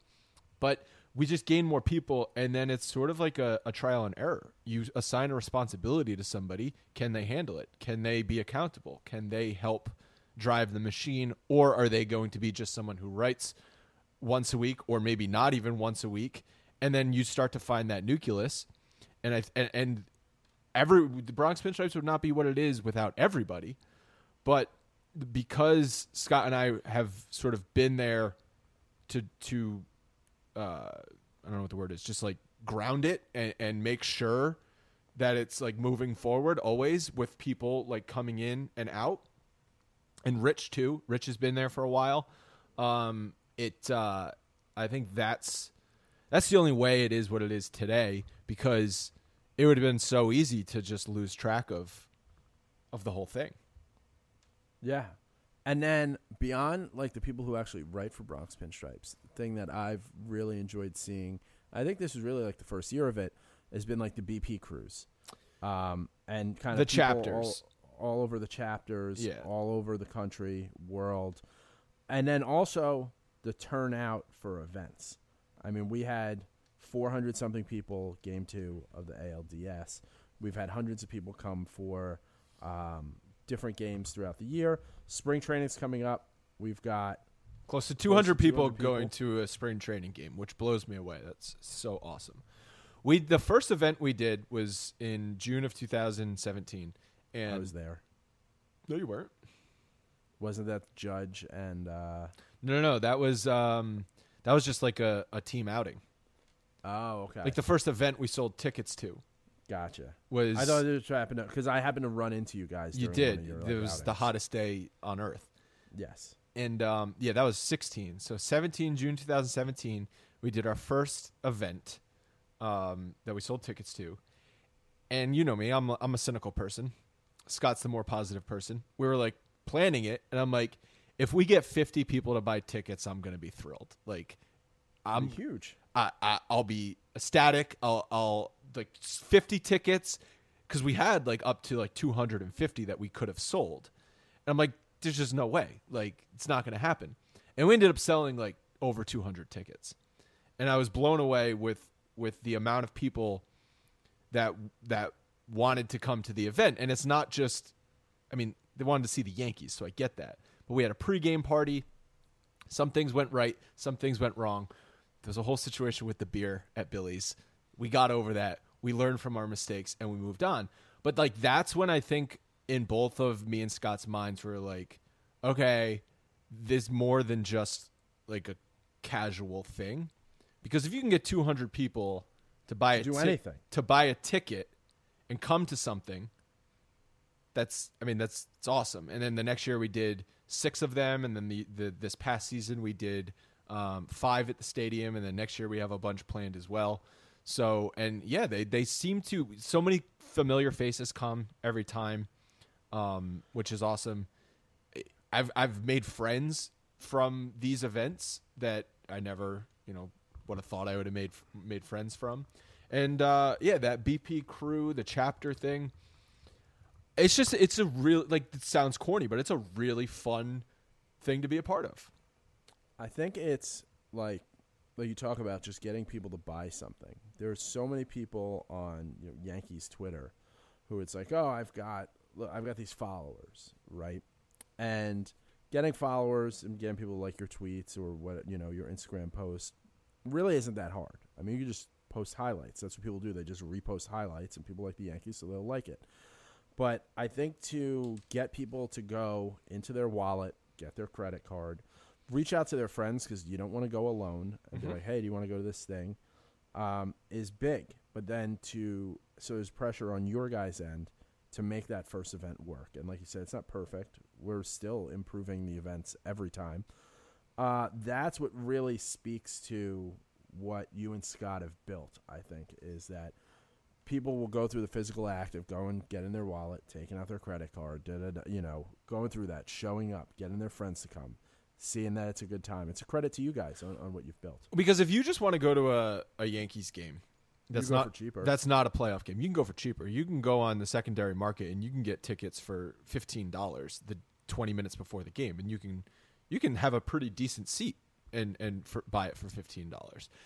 And I think our tickets are more than reasonably priced, but you get so much, and I think that's why people come back, because it's fun. You're part of a group. You're in the section together. You're going to the bar together. You're getting drunk together. You get a shirt. You're having fun. You're making jokes. You're talking about baseball all together. You get a shirt. We had the rally towels at the playoff game. It's not just the baseball that people are buying the ticket for. Because if it was just the baseball, they wouldn't buy a ticket to our event because it's cheaper tickets. It's a ton of fun. I mean, I went to my first ones this year. Ton of fun. I was surprised from the beginning of how many people it was and this community that's been built. They've accepted me for the most part, so I appreciate that. But yeah, I think it's awesome what you guys built. So let's talk a little Yankees. So I'm going to just kind of run through what's happened in the offseason because I know you've discussed this week after week. You'll chime in. Yeah, you'll chime in when you feel like it. I'll throw out some opinions there because I think a lot of them are pretty cut and dry. Let's start the offseason off. Greg Bird's gone. Of course. What else were we going to do? Greg Bird had to go. Anyone thinks differently? I'm interjecting already. You missed the first good PR move by the Yankees this offseason. They released Ellsbury. Oh, yes. Well, it was the same time. Yeah, it was the same time, but I did. I've forgotten so much about Ellsbury in general that I didn't bring him up first. Think about it. They're I know there's a legal battle that they're trying to regain some money, and I don't think it's going to happen because the players' union is ironclad. But you might as well fight it out. You got these lawyers on retainer anyway. But you're giving $26 million one way or the other. Maybe you're only giving 20. Right. But if they do have to, at the time we thought they're paying him $26 million to fuck off. Yeah. Let's go. That excited everybody. I said on our show, that was one of the few things every Yankees fan I came across was on the same page about.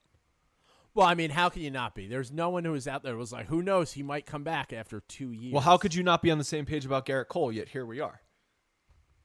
Oh, well, because we're going to talk about how dumb people are. Okay, but so you know how dumb people are, and even the dumb people were on the right side of this Ellsbury thing. So I thought it was a beautiful, good PR moment for the Yankees by just cutting Ellsbury. It just started the offseason off on a good foot. I think that, and I think also Bird, too, because it was at the same time.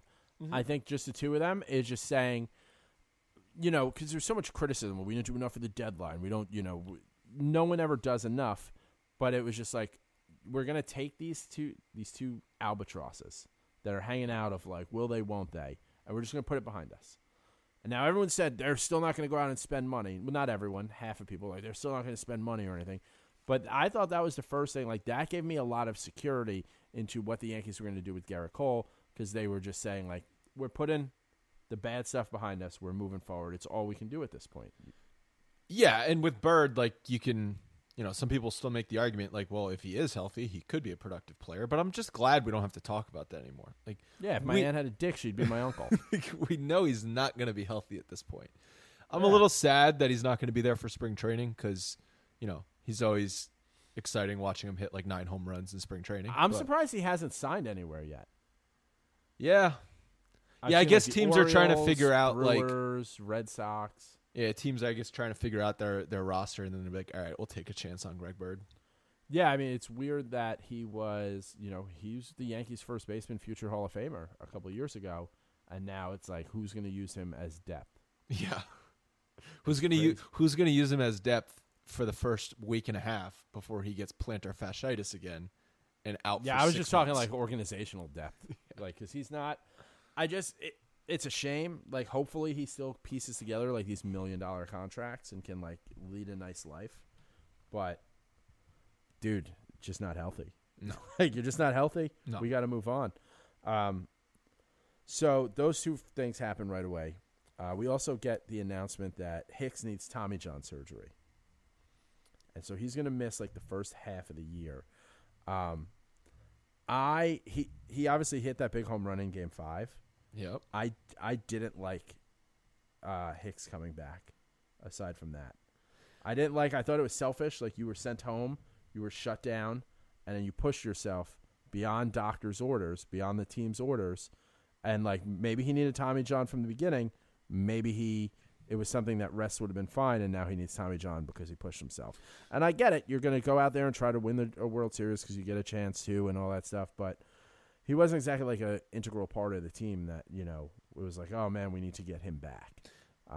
You'd probably feel differently had he did actually play okay when he came back, but had the Yankees at least like got to the World Series and like Hicks's home run then really meant something off Verlander, maybe you'd feel differently. Yeah, maybe I would, but like we were at the games together, and I was saying like I don't like that he's here. Yeah, but they also like couldn't even get Stanton on the field, so they did need outfielders. Yeah, Tauchman was available. No, he wasn't. This is the number one Tauchman podcast. Your guy Tauchman. Yeah, biggest Tauchman fan. Yeah, I mean, it stinks that like now Hicks is going to be out for half the year because I think what we saw with Didi last year it's tough to come back from Tommy John, regardless of the position you play, if a big part of it is your arm. And then, the team also gets into a groove. Like, our hope is that we're in a groove because, we're looking at a crazy opening day lineup if everyone's healthy. Obviously, injuries are going to happen, but, well, I'm always worried about disrupting things. Think about the outfield. On paper, it's unbelievable. Judge, Stanton, Hicks when he's healthy in the second half of the year, Gardner and Tauchman as backups. All of those guys are injury risks. All of them. Yeah. So the outfield can go to shit in the blink of an eye. It can. I just wish Hicks was healthy to start the year, and I do too because like Hicks gets a lot of hate, but he sees a lot of pitches. He's like good. That. He is like I think that could set the tone early in the season. He is a quality player. Yeah, in the lineup, a year. I think he's a $10 million a year player. A switch hitter in their lineup as it currently stands, I think is valuable. Yeah, no, I totally agree. That's why I'd like him in it instead of coming back in the middle of the playoffs. Chapman, we got an extension done. There was will he, won't he? I was fine letting Chapman walk if the deal was there. If he wanted some crazy money or another team offered something to drive up the price. 3 years, $48 million. We don't have to worry for the next couple of years at what's going to happen at the end of games. I'm fine with that. Obviously he blew that. He blew the game. Gave up that home run to Altuve to end the season. Yeah. He had that smirk that everyone criticized, but it's like that's just shock. Yeah, I never take too much stock into the immediate reaction after something like that because Yeah, it is shocking. He had a great season. What? So they added a year to him. I'm fine with that.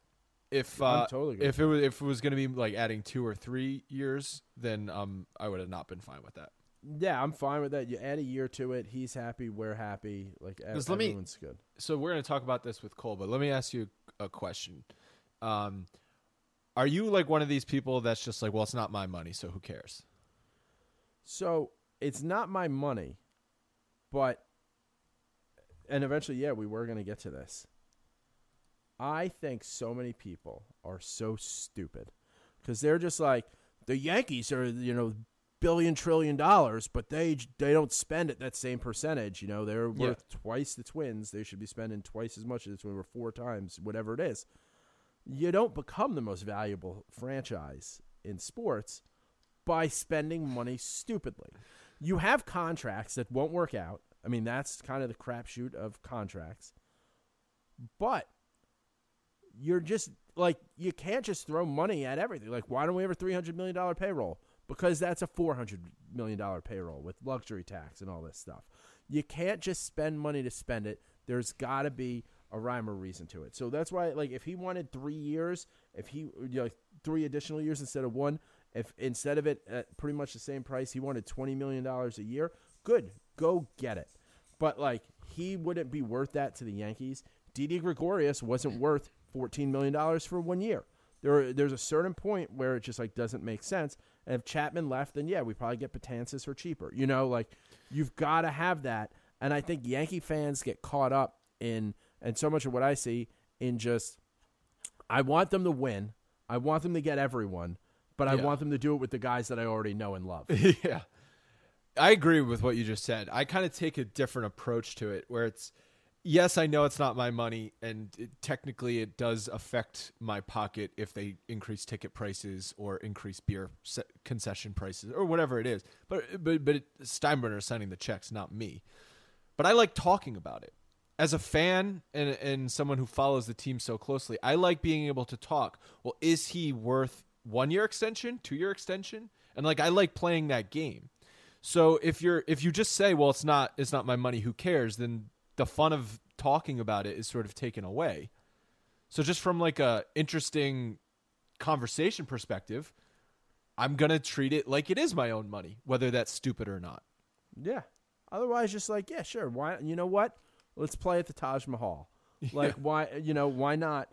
I joked when I was on Inside Edition, someone took a screenshot. It was me and my wife sitting there, and we looked like house hunters. Like when they were just like, oh, I paint seashells. Yeah. She refurbishes napkins part-time. Our budget's $1.3 billion. Like, I loved that because I joke with Leanne all the time whenever she watches those shows. I'm like, how are these people going to afford a hire like a brownstone in the West Village? This guy doesn't even have a full-time job. Yeah. And so, I mean, that's what it is. I mean, Brian Cashman has been the general manager of the Yankees for 20-something years. He's been with the organization for 73 years. He knows more about running a baseball team than the account executive at some shitty advertising agency or like, whatever, just like regular job that like people like us have. Like, we got to put some trust in him. And I trust Brian Cashman. He's, at times he's probably had his hands like handcuffed in terms of spending by the new Steinbrenners. He probably had limitations on setting rules with George Steinbrenner.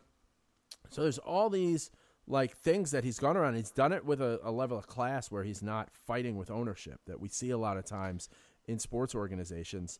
That like, it's also not his money he's spending. Like, he's spending someone else's money. He's accountable to it. And these people have jobs, families, I think it's been a pretty the Yankees, even though they didn't go to the World Series in the 2010s, for the last decade, it's been a uniform operation, which you cannot say about so many franchises. Like, look at just local franchises, the Knicks, the Giants, the Jets, and then other baseball teams that we follow, like the Mets. The Red Sox have had so much organizational turmoil, despite the fact that they've won 2 championships. Like, they're firing GMs every 3 years. Like, I don't think people appreciate the uniformity that Brian Cashman and the Steinbrenners have had for a long time. And I know it hasn't translated to a World Series, so people are probably saying, like, well, then what good has it done? But I do think it is good. I think, listen, we're right there. We're at the doorstep. We know it's happening. I think everyone who's a Yankees fan, who's watched this, who watched the 90s and all this stuff, knows, like, we're right there. It's going to happen. It's happening in 2020, 2021, 2022. If we're being realistic, like, if, let's say it does happen in 2020, and then I have to kill myself, it'll happen, like, right after. If you die, which you're afraid to do before you see another championship. No, it's not the championship. It's just telling my story of how I died. But they you know what you could do? Videotape it. You could My just suicide. Yeah. Yeah. You've thought about that. You've run through all the scenarios. Live stream it. It'll go super viral. It's so yeah, I mean, like, you've got to do it all within reason, which I think people don't get. And then there's the extremes. It's also like when the Yankees have all these injuries like they had all last year, or like things just aren't going well. Everybody wants to be the first person who was right that we weren't going to win the World Series. Nobody wants to be the last guy in that stadium when they get eliminated. And, like, I've personally, when we lost in the wild card a couple years ago, I was the last fan in that stadium. I still, 2015. Yeah. That was a depressing-ass day. On. Yeah, it was trading plays. Turn the machines back on. Like, run this back. Well, it's like when you when we were at Game 5 of this past season, and the game was over, and the Yankees won, everyone was happy, but we're just sort of walking around, like, the concourse, like, I don't know if I'm going to be back until next April. I explained this to my wife throughout, like, going to the playoffs. Like, there were certain games where you're like, all right, I feel good because I know I'll be back here tomorrow, or I know I'll be back here again. But then there is that, like, I don't know. I don't know what's going to happen. And I remember as we left, because it was a Friday night, I was like, I'll see everyone here Tuesday. Yeah. And we weren't there Tuesday. We're not there. And it hurts, and it sucks. I would have been there. I would have been there despite getting married soon after that. Yeah. I think we would have been there. We had a streak going to all the games. So, like, we would have just kept going. So, yeah, I mean, like, you want to, like, hypothetically spend the money wildly, like, go nuts. But then don't be mad when that doesn't happen. I think what you guys did on your show was a good exercise. You had Frank Marco and Nick Herbie, and Nick will be my guest on the show next week.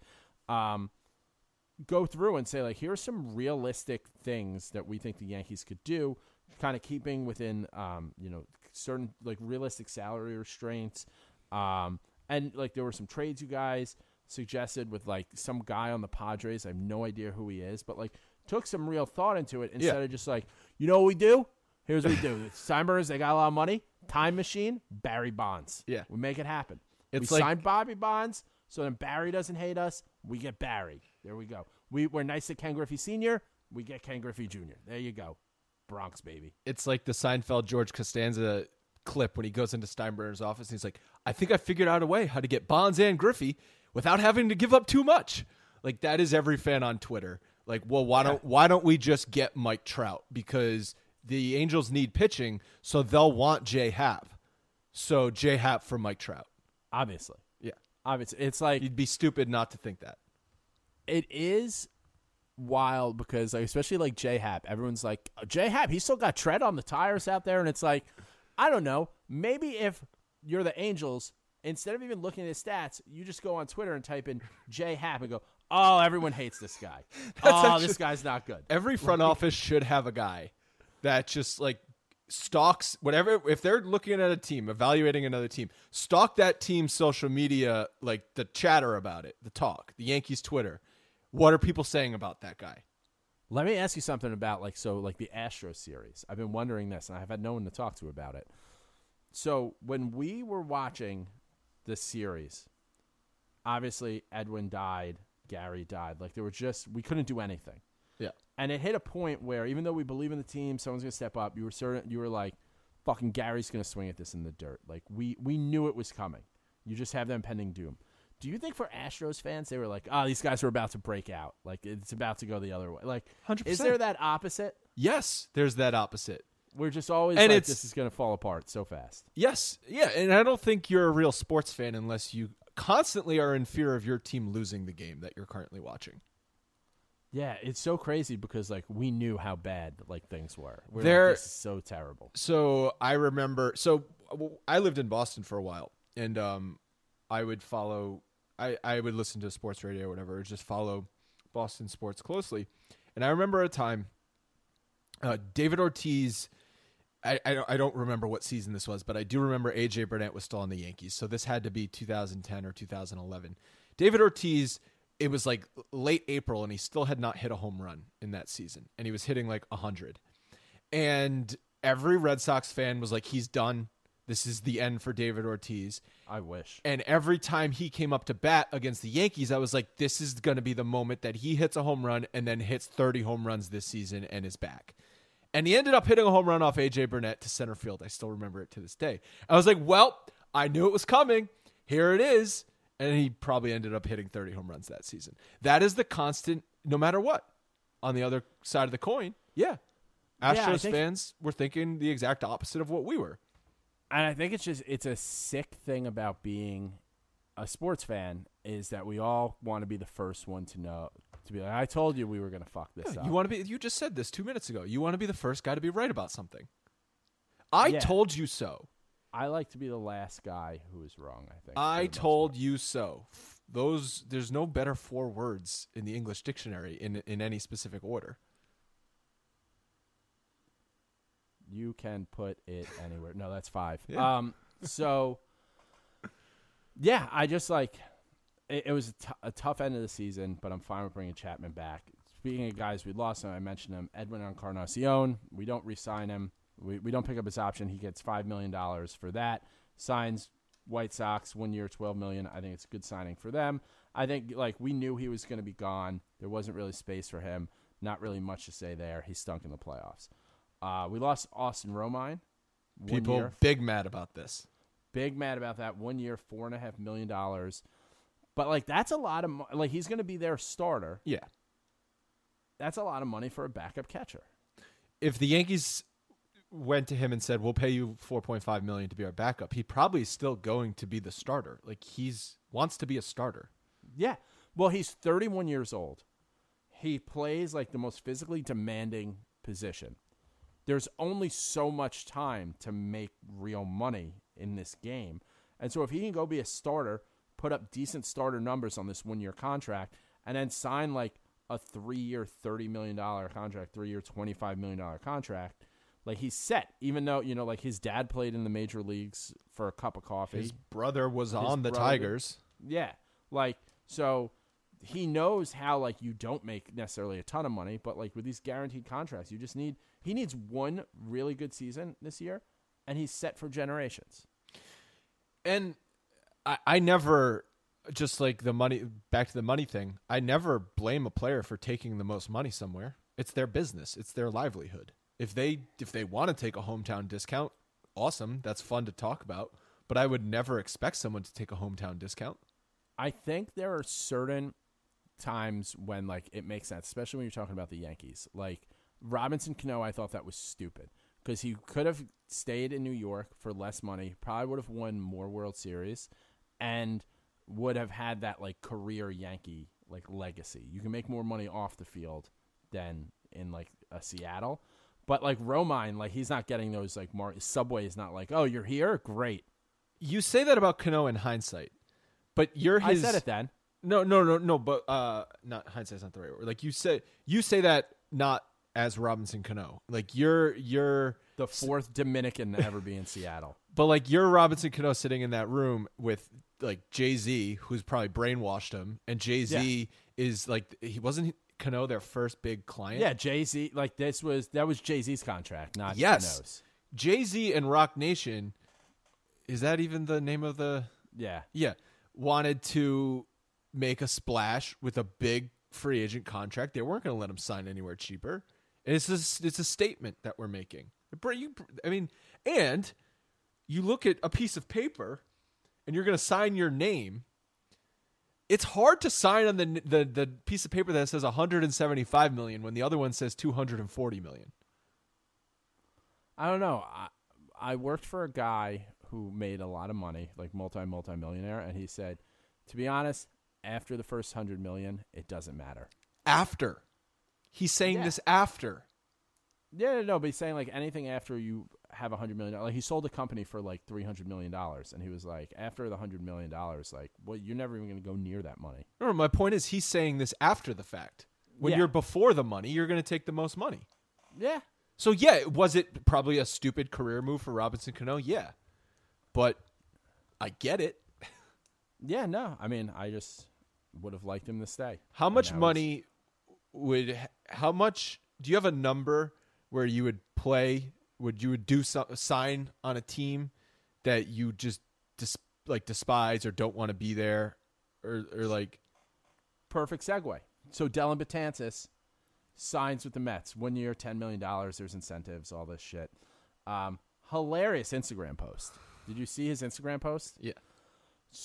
Grew up in Manhattan, high school in Brooklyn, minor leagues in Staten Island, major leagues in the Bronx. Now I'm finishing the 5 boroughs. Shut up. Shut up with that bullshit and that shitty beard. You look worse than me with a beard. It's hard.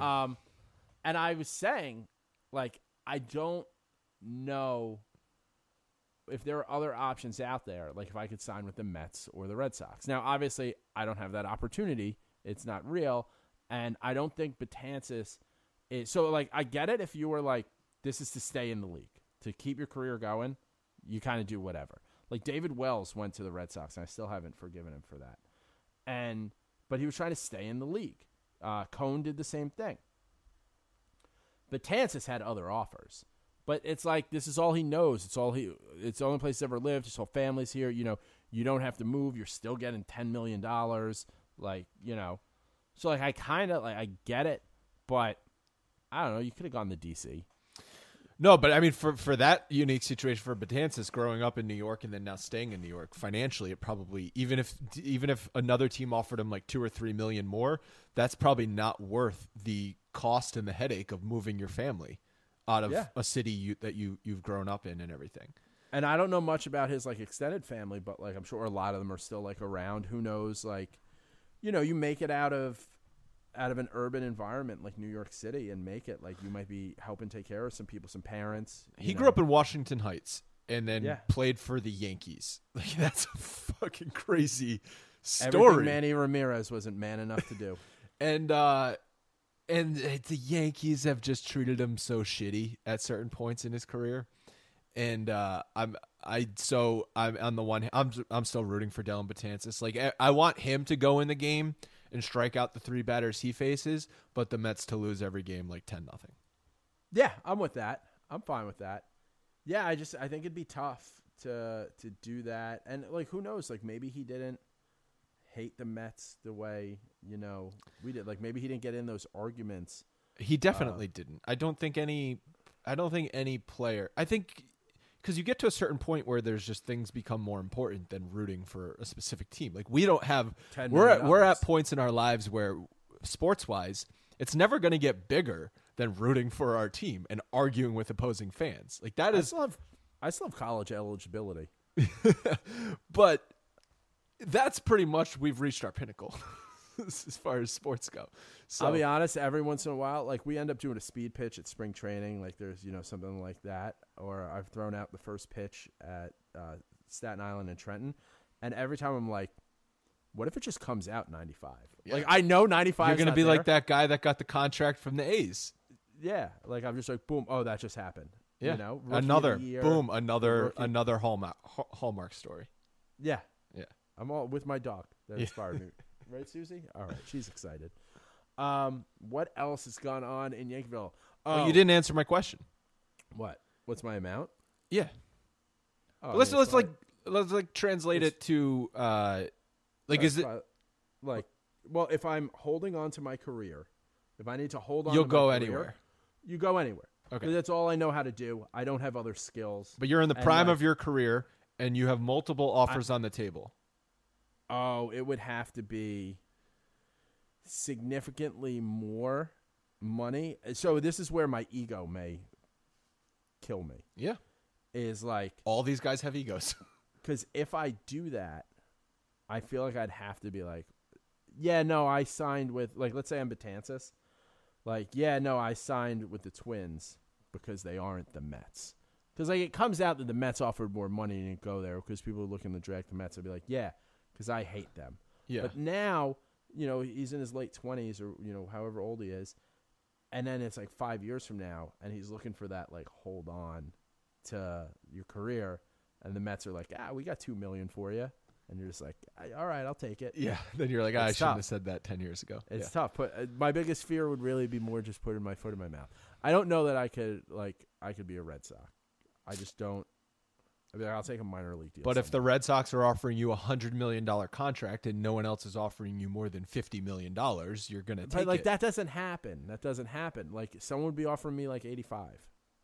And probably It doesn't happen. It happens like the amount happens, like with Cano, the amount happened, but like you said earlier, $175 million and $240 million, your lifestyle is not changing. But then it's just all about ego, signing the biggest contract in the offseason, having, all that other stuff. Yeah.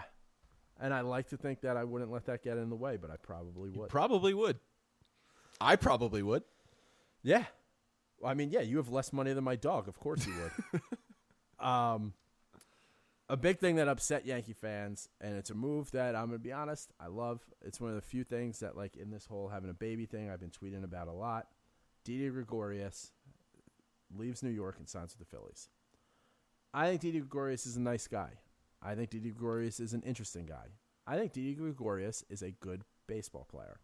I do not think he is worth $14 million if you have a guy playing second base who just hit 37 home runs or 39 home runs, whatever it was. I'm still knocking the rust off this podcast thing.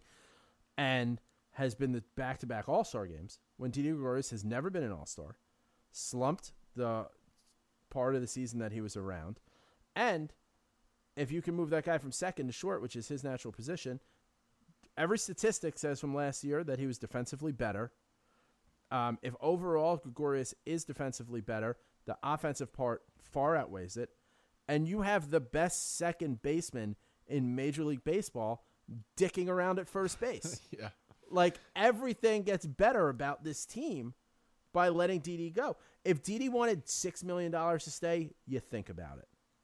$14 million compared to having a guy who's going to make $500,000 come in and play much better. Now we're just upset over emoji tweets. Yeah, this is gonna. I don't hate Didi by any means, and the fact that he replaced Jeter and did it admirably, I think, is nothing but respect. Cannot go understated. Can't wait to see him at an Old Timers Day. Old Timer Day, and he'll get a standing ovation. But if he doesn't have a couple home runs in key moments in the playoffs, which are outliers, no one gives a shit that he's leaving. No, not at all. So think about it that way. Like, if he doesn't hit that home run against the Twins, I know he did, so you can't just take it away from him. But these are a few moments that we will remember for the rest of our lives for the great moments that they were. But for everything you just said, it doesn't make sense. And it pains me because I didn't think going into last year there would be any way he's not back with the team. I thought he'd come back. He'd have a June or a July that was like his 2018 April where he was the best baseball player. He was April 2018. He was the best baseball player ever in the history of the game. 3-run home run every night. May, he was the worst. He was the worst athlete ever. Like, it just, and you can't tie that up for like numerous years. And when you're looking at like the future is right there, and you can take that $14 million and go out and get a Garrett Cole. Or go out and secure, Chapman for another year. And I don't think the Yankees are done. Like, you have to make that move. You can't be like, I want to get better, but I also want the same guys who didn't just win to still be here, but spend money, but also be better. Like, it's just, everything's back and forth. Everyone wants everything. Yeah. You're not going to get that. Right. Yeah, the infield still has questions without him. But it would. I'm sorry. What I meant to say is, if they had brought him back, the infield would still have questions. Yeah. So it's not. You got Voit. You've got, what happens with Mike Ford. Everyone loves Mike Ford. He's the new local guy. You have the best second baseman in Major League Baseball floating around day to day. Yeah, you waste DJ LeMahieu's defense at first base. People are like, "Oh, well, you need his defense at first base." No, you're wasting him as a defensive player at first base. Yeah. Should have put Didi at first. Like, there's a reason why for 100 years in baseball, you stick the fat guy who can't field at first base. Yeah. Not the platinum glove second baseman. Yeah. So that brings us into the big bopper. The Yankees signed Garrett Cole. 9 years, $324 million. Everything that can be said about this signing has been said about it. I'm in favor of it because this is a case where this is the best free agent pitcher that's ever been available. Yeah, I had this conversation with some people, and the only name I sort of got on board with was when Greg Maddux signed with the Braves, because he was also at a young age. But other than that, I could not, maybe Sabathia in 2009, but I think because of just Cole's absolute otherworldly dominance over the last 2 years. Yeah. Yeah, I mean, I think when you look at there's also a certain amount that could be said to when Randy Johnson went to Arizona, but he was 35. He was so it wasn't as 35, heralded. and we know he ended up winning 4 Cy Youngs. Yeah. But that's all in hindsight. It's all in hindsight. So I think CeCe, there were always questions about if his body would hold up, which it, for the most part, it did. it. That's a successful contract. What they gave him was a successful contract. Yeah, but he broke down the way we kind of thought he would break down. When you look at Garrett Cole, it's just this guy, he just looks like a house. He looks like a tank. You're not worried about some little injury. Mm-hmm. To me, it's a good signing. We've moved everyone in the rotation back one. We're adding Sevy really to the rotation. Hopefully he learns how to pitch in the playoffs. But we're doing all these things that just made a 103-win team better, and we've weakened our biggest competition in the AL.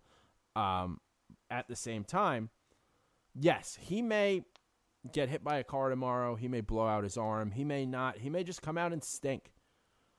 But on paper, I mean, this is the move to make. It's the move that everyone wants. There's no there's some people let's piece together Ryu and Bumgardner, and that's what we've been doing. We've been trying to find pieces. Exactly. No, you get a centerpiece. Yeah, and that's also why I didn't want them to sign Strasburg, because he's not. You're going to be spending. Look at all the money that the Nationals just paid Strasburg, and he has way more question marks than Cole. I feel much more good about spending 9 years and more money on Cole than 7 years and what Strasburg got when you're just comparing the two. But the Yankees were a 103-win team with no rotation last year. They pieced it together and they won 103 games. So all I really care about is what's it going to look like in a postseason series, because that's all we're focused on at this point. The Yankees are going to be back in the postseason.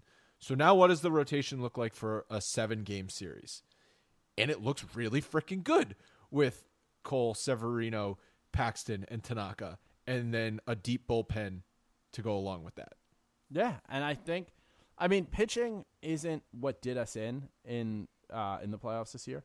I've identified, if I could pick 3 places to add a base hit instead of an out, we're in the World Series. But I think in the World Series, our pitching runs dry because we were throwing a Band-Aid on a bullet hole. You said pitching didn't cost them, but it also did. They had to start Chad Green in Game 6. Yeah. And he gave up a 3-run home run, and who knows, maybe there was a friggin' smoke signal from center field that told Gurriel that an inside fastball was coming. But whatever, you were starting Chad Green in an elimination game. That's not ideal. Oh, no, not at all. We had Jay Happ in the bullpen. He's supposed to be a starter, but he's very good, and the Angels should take him. Yeah. So for Mike Trout. When you look at the team from last year, even though it may the starting pitching, just identifying the starting pitching may not have cost them this series to the Astros, it's still the biggest weakness on the team. Oh, by far. Yeah. So I think you go out there, you have a weakness, you go out there, you get the best thing to fill that weakness and make it stronger. Plus, with the way the money's shifting, regardless of what happens with Ellsbury, if it doesn't count for this year or whatever, he's off the books for next year. Tanaka's off the books for next year. Yep. And hopefully we figure something out. Tanaka come back. I like him. But, it's not just that. Hap could be off the books, assuming no one trades for Hap. and the Yankees keep him, they're not going to let him hit his vesting option. Yeah, no. So that's coming off the books. There was Gardner will be off the books. Gardner will be off. There was another like decent sized contract that would be coming off the books, and I just can't think of it. Well, CeCe just came off the books. It was $62 million total coming off the books after 2020. Well, I think it's DJ. Yeah. Oh, right. And we need to extend him. Right. So okay. Forever. So but call it $40 million. Yeah. So I mean, so it all kind of like works out. It's a smart move. Like, will year 8 on this contract look great? Gotta try, but you gotta trust Cashman to build around it. There'll be some financial restraints, but he just built a farm system and got us to this point by building one.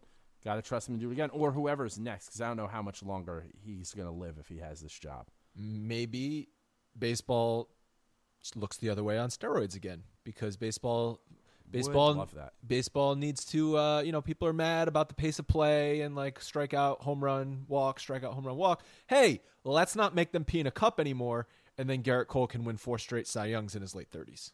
Well, they can smoke weed now, so that's tight. That's good for baseball. That's progress. Yeah. So I love the Cole signing. I'm going to talk about him all year. Gardner re-signed 1 year, $10 million. Gardner re-signed 1 year, $12.5 million. There's an option year that doesn't guaranteed matter. 12.5. Yeah, I think we need him out there. We need that leadership.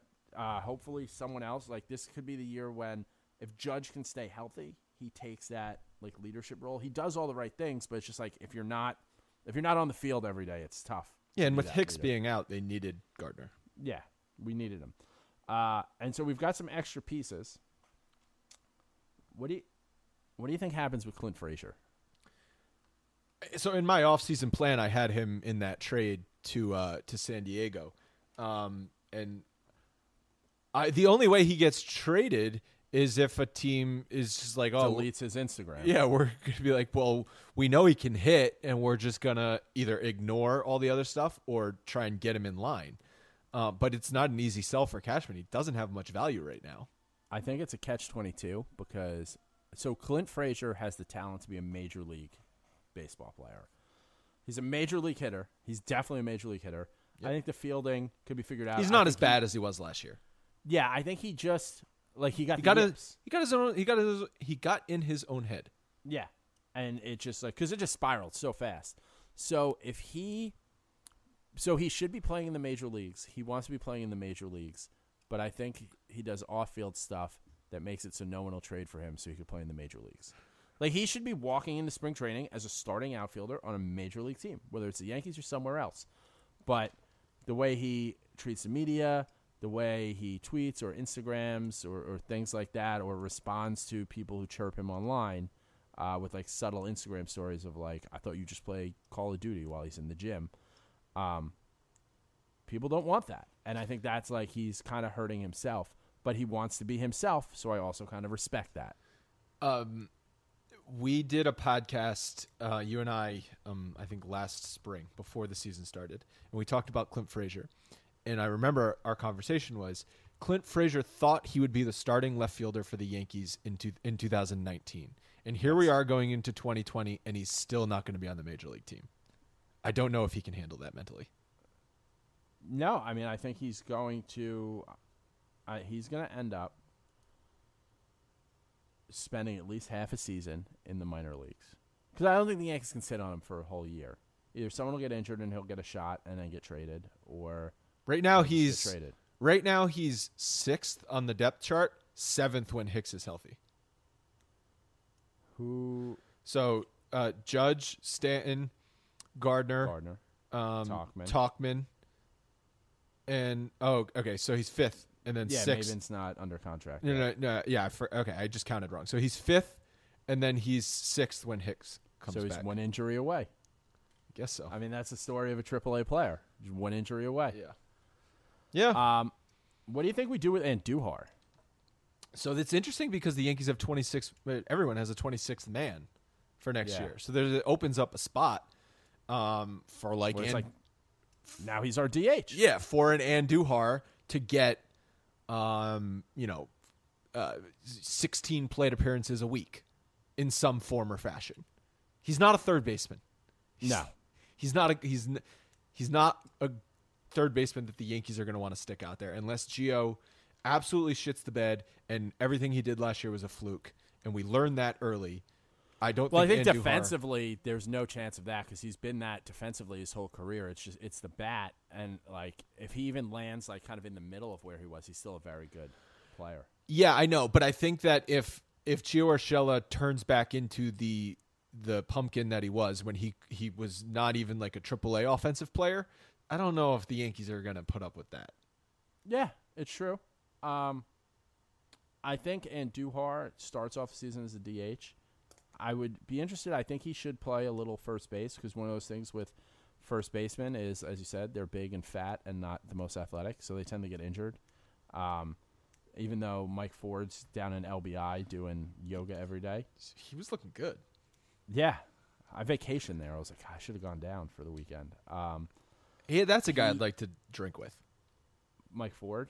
Yeah. Oh, I mean, I think we've all heard like stories of him with like just DMs and stuff when he was younger. Like he's just a party. Like he's a guy who is signed by the Yankees and he grew up a Yankee fan. Because like you know how there's always like those conversations like who would you most want to play a round of golf with from the Yankees or who would you most want to drink with? It's not like the Derek Jeters because I would just be I like never want to meet Derek. I would be nervous the whole time. It's like I don't think he'd like me. It wouldn't be fun. But No. it would getting drunk at a bar with Mike Ford would be fun. Yeah. Well, it's like, you know, you get a shot, like, you want to have sex with Kylie Jenner, or you want to have sex with just, like, you know, some regular, like, pretty girl where it's like, I think I'd be nervous about finishing the whole time, or, like, she'd Instagram something, you know? Like, Yeah. it's the same thing. Kind of. So, yeah, I think it'd be interesting to see what happens there with the 26th roster spot. I think it opens up opportunities where we don't have to trade him, whereas I think we would have had to look into it. And also his value is super low right now. It's not Yeah. it's not smart to trade him right now. Yeah. No, I think it just creates opportunity for us to build that value up or see where he is. Like, who knows? But I think he should, in spring training, take balls at first base, and I don't think it should be a big deal when that happens. Like, I don't think the media should be like, oh, my God, he's at first base. Like, he's a baseball player. He's got a glove. He goes where they tell him. They pay him money. That's how that works. Maybe left field. Who knows? Alfonso Soriano did it. Not great. Chuck Knobloch did it. Even worse. Brian Cashman wanted Derek Jeter to do it. That almost ended the dynasty. So, I think the Yankees go out and maybe get another reliever. I know they've been talking Hader, something like that. I could see a big move like that. I don't know that we want to trade what it may take, which would be like an Andujar for that. Do you think the Yankees are done for the offseason? More or less, yeah. Yeah, I mean, any move that they make from here on out is not going to be like, holy shit, can't believe they did that. It's going to be very minor moves. I think getting Hader would be a big move. Oh, yeah, but I don't think they're going to get Hader. Oh, you don't think so? Oh, okay. Hader would definitely be a big move. Okay. Yeah. Got to watch those racist tweets in his past. Everyone gets a second shot. So here's how we're going to wrap this show up. I'm going to do this with everyone. We've been talking a long It's time. called what? We've been Yeah, talking dude, a long this is a time. nice day for you. Is Leanne working today? Yeah. Are you off or are you just working from Yeah, home? my office is closed for the week in between Christmas and New Year's. Oh, that's nice. Yeah. That's nice. So we're going to call this the lightning-ish round. As for you, I know better than some of the other people I'll have, but essentially I'm going to throw some questions at you. If I'm interested in your answer, we'll dive more in. If it's not that interesting to me, I'll keep moving, and you should take that as a personal A offense. lot of pressure. Yep. Who is your Mount Rushmore of Yankees? Now, it doesn't have to be like this is the best Yankees ever. Just like who are your favorite 4 Yankees? So I have to have seen him play, right? Give me your 4 right. favorite that you've seen play. I mean, it's all going to be from like the 90s stuff. Paul O'Neill was always my favorite Yankee in the 90s. Why? Just because he's a psycho and broke stuff? Psycho, and just because I was 6 in 1990. Excuse me, I was 8 in 1996, and so it's like, you know, I basically just went off what my dad said, and my dad just always told me like, oh, when the Yankees traded for Paul O'Neill, like he turned into one of their best players and sort of helped turn around the team. So that's sort of how I got my my Paul O'Neill. Okay. Yeah, and it's fun when you're 8 years old and some guy goes into the dugout and smashes a Gatorade cooler. That's fun. Yeah, you get yelled at that when you do that. I'm not a jersey guy. The only jersey I still own to this day is a Road Paul O'Neill 2000 World Series jersey. I can't picture you in a jersey. No, I hardly ever wear it. Like I don't even think I've worn it in like 5 years. But We got to get you out in that jersey I'm not a jersey one day guy. this year. Not a jersey guy. All right, who else you got? David Cohn. And Okay. honestly, for as much as just like his current persona, and he interacts with people on Twitter, he's fantastic on the broadcasts. Again, a guy I'd like to drink with. So I've been trying for years. I know. Jorge Posada. When I saw him come up on the dugout step and yell at Pedro Martinez about like getting drilled in the head, I was all in on Jorge Posada. And, you know, that moment when he hit that bloop double in 2003 and was just like freaking out on second base. You know, so that for me. He's one of my wife's favorites just because he was like scrappy. Like she was just like, he doesn't look like he should be there. No. And no chin. Just absolutely no chin. And Beard. And the fourth, you know, do I want to go like core four guy or not? But I think probably Andy Pettit, because I've actually had a chance to interview him. Actually had a chance to interview Posada too. But I've met Pettit, so I guess that bumps it up for me. Okay. Yeah. I liked Pettit when I was younger. I was a lefty pitcher. Okay, yeah. So, There you go. know. What about you? Are you not answering these questions? No, I'll answer. You get kind of the first shot at me. So it's Jeter. I mean, Derek Jeter was he always wanted to be a shortstop of the Yankees. He became the shortstop of the Yankees. Like, I like that.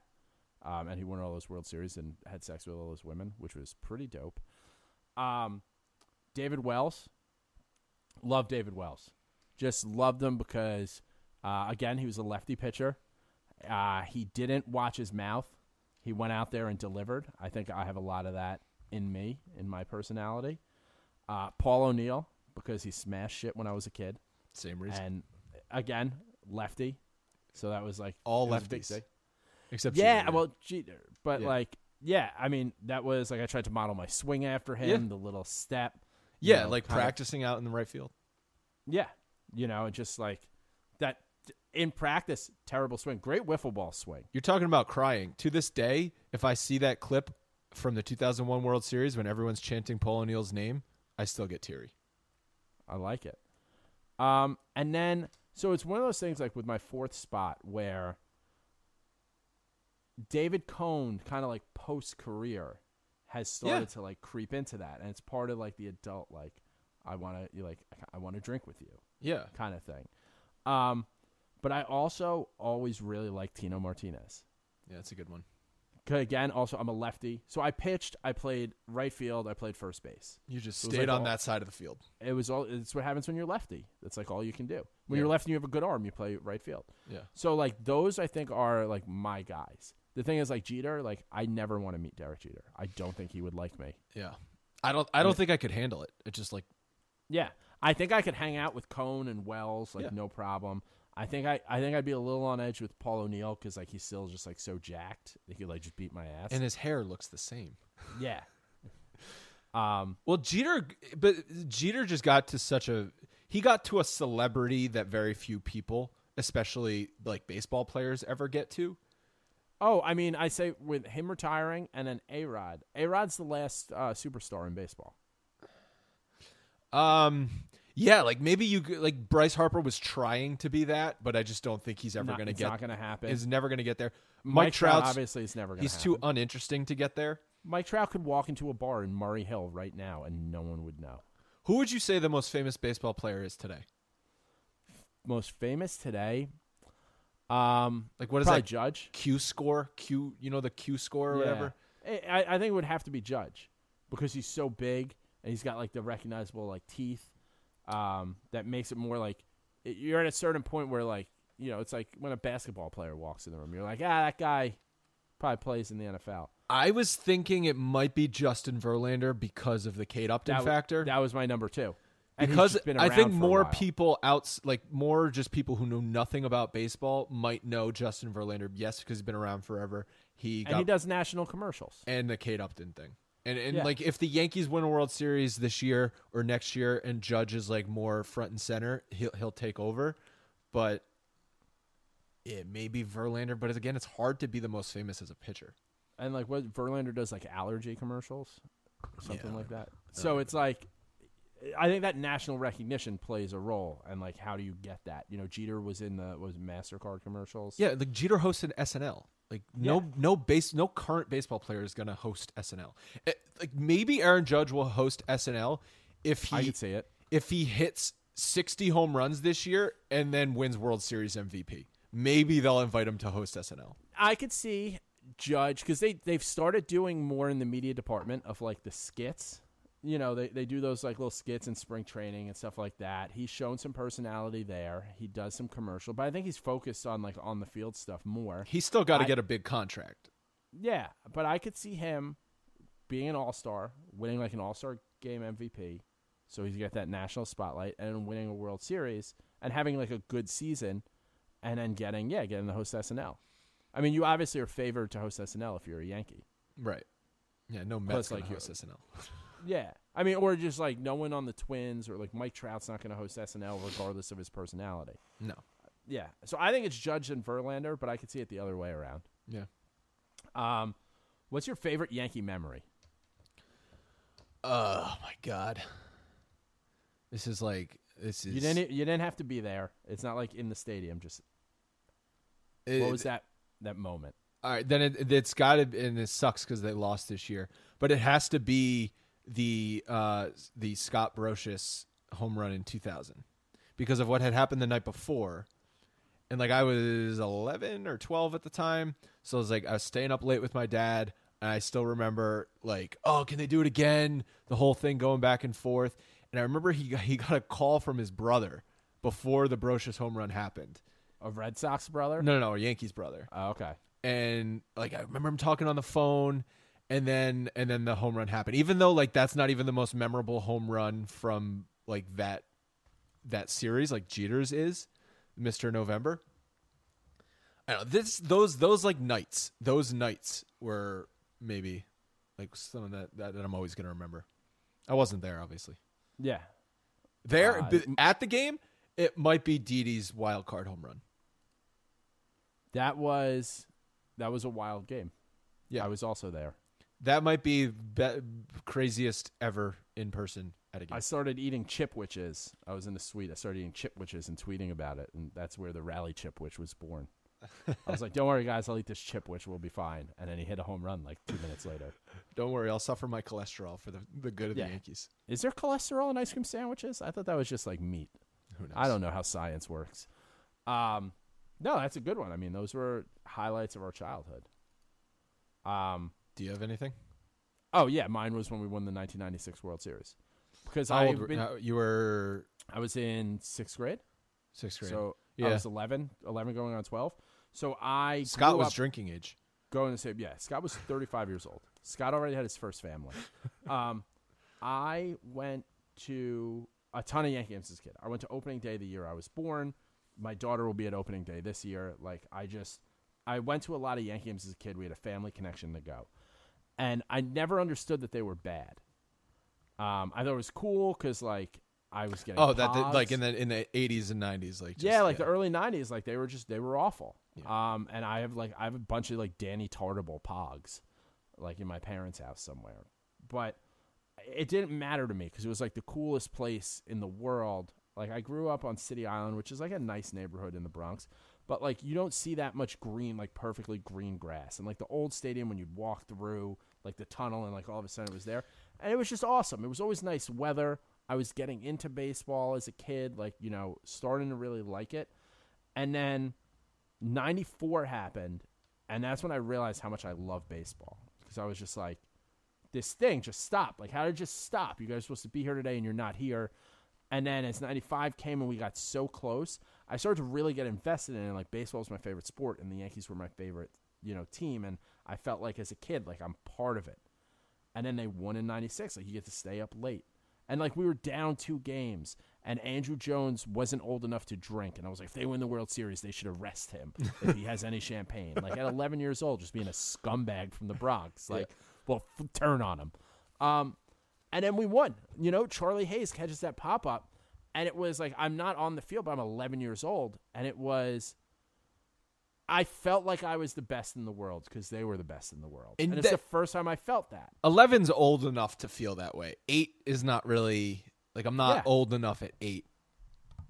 Like, I remember it, but I don't really remember it.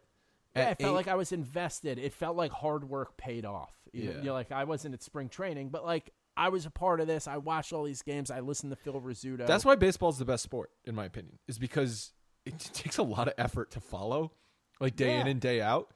And you go through the ebbs and flows, and you fall in love with a team. You hate the team. They break your heart. They win you back. And then to all culminate at the end of the season, like, that's why it's the best sport, because of the emotions.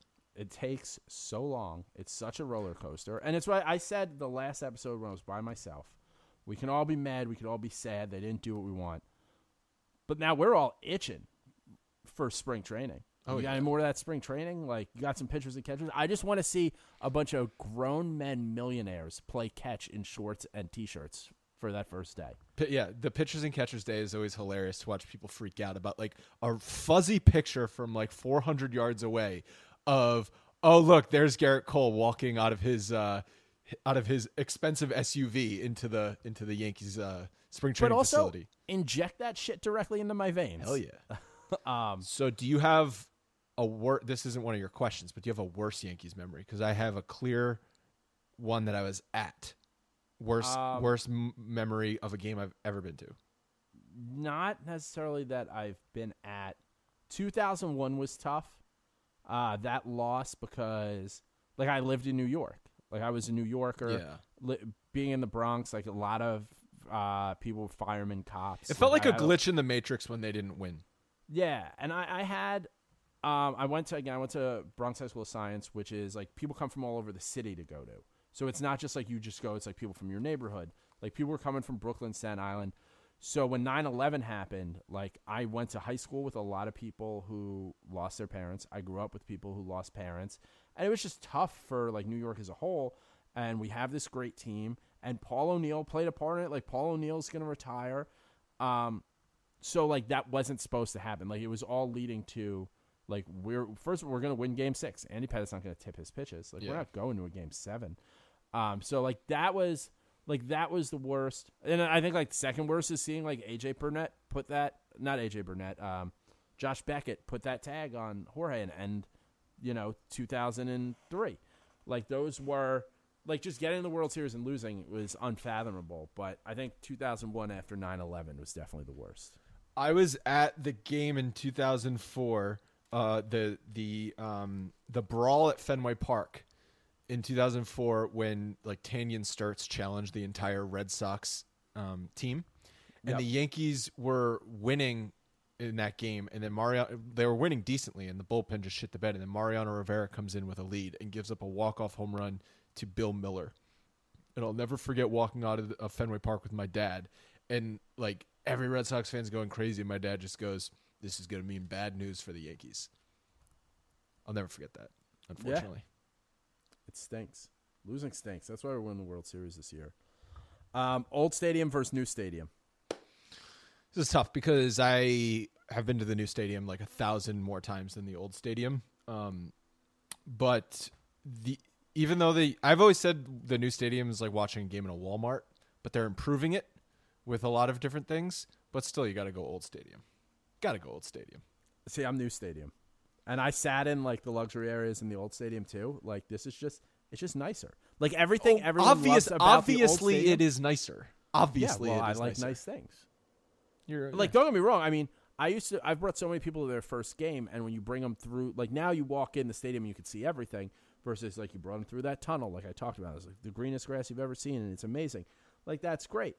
But I think to, like, stay competitive and to make it more, like, family friendly, because I'm a baseball guy. Like, I worry about the game of baseball. Like, to make it so it's like they're not making it more affordable, but they're making it more, like, family friendly. Like whatever it takes to get people into the stadium so the game can like maybe get another generation and keep going. I'm all for it. I think the new stadium does that. I think the things that people miss are like you could feel the stadium shaking, in the old stadium in the playoffs. Like, I don't need like infrastructure to not be stable to like feel like great about this. There's one thing you could change about the new stadium. What would it be? Ooh. They're too tough on letting people move down in the later innings. So I would relax that policy, and I would change Brett Gardner's walk-up music. That would be the first thing I did if I owned the team. Be like, dude, get this country shit out of here. Well, he is famously a guy who drove to North Carolina with no music on. Yeah, he's a psychopath. I love it. This is sort of in the same thing, but I hate how the Legends seats are always empty. So it's just from a TV standpoint, I think it looks bad. So I would move those in a different place, and then allow those to just be regular purchasable seats that people can walk into for less than $1,000. Yeah, you don't have to. You've never sat in Legends, have you? No. We got to get you to Legends this year. Yeah, who wants to take me to Legends this year? We gotta get you there, or we just gotta sell like a sponsorship. Like we did the Indochino, we gave away 4 tickets. Yeah, like 2. Yeah, give away And 2, like, and actually go to the game with us in Legends. Go to the game with us. We film stadium meets. Now we're talking. Let's see. What else did I want to ask you? Oh, what do you feel about names on jerseys? I don't think I've ever seen you voice your opinion on this. No, obviously not. That's Okay, stupid. good. That's stupid. I didn't want to. And my one jersey that I own has no name on it. Perfect. I was going to ask you that earlier, but I figured I'd save it till now. Like if you had a number 45 jersey, if you were a Luke Voigt fan and you had a number 45 jersey and it didn't have a name on the back, well, guess what? Now you have a Garrett Cole jersey. Yeah. But if it had a name on the back, you're a jerk off with a incorrect Luke Voigt jersey. Yes. It just makes no sense financially.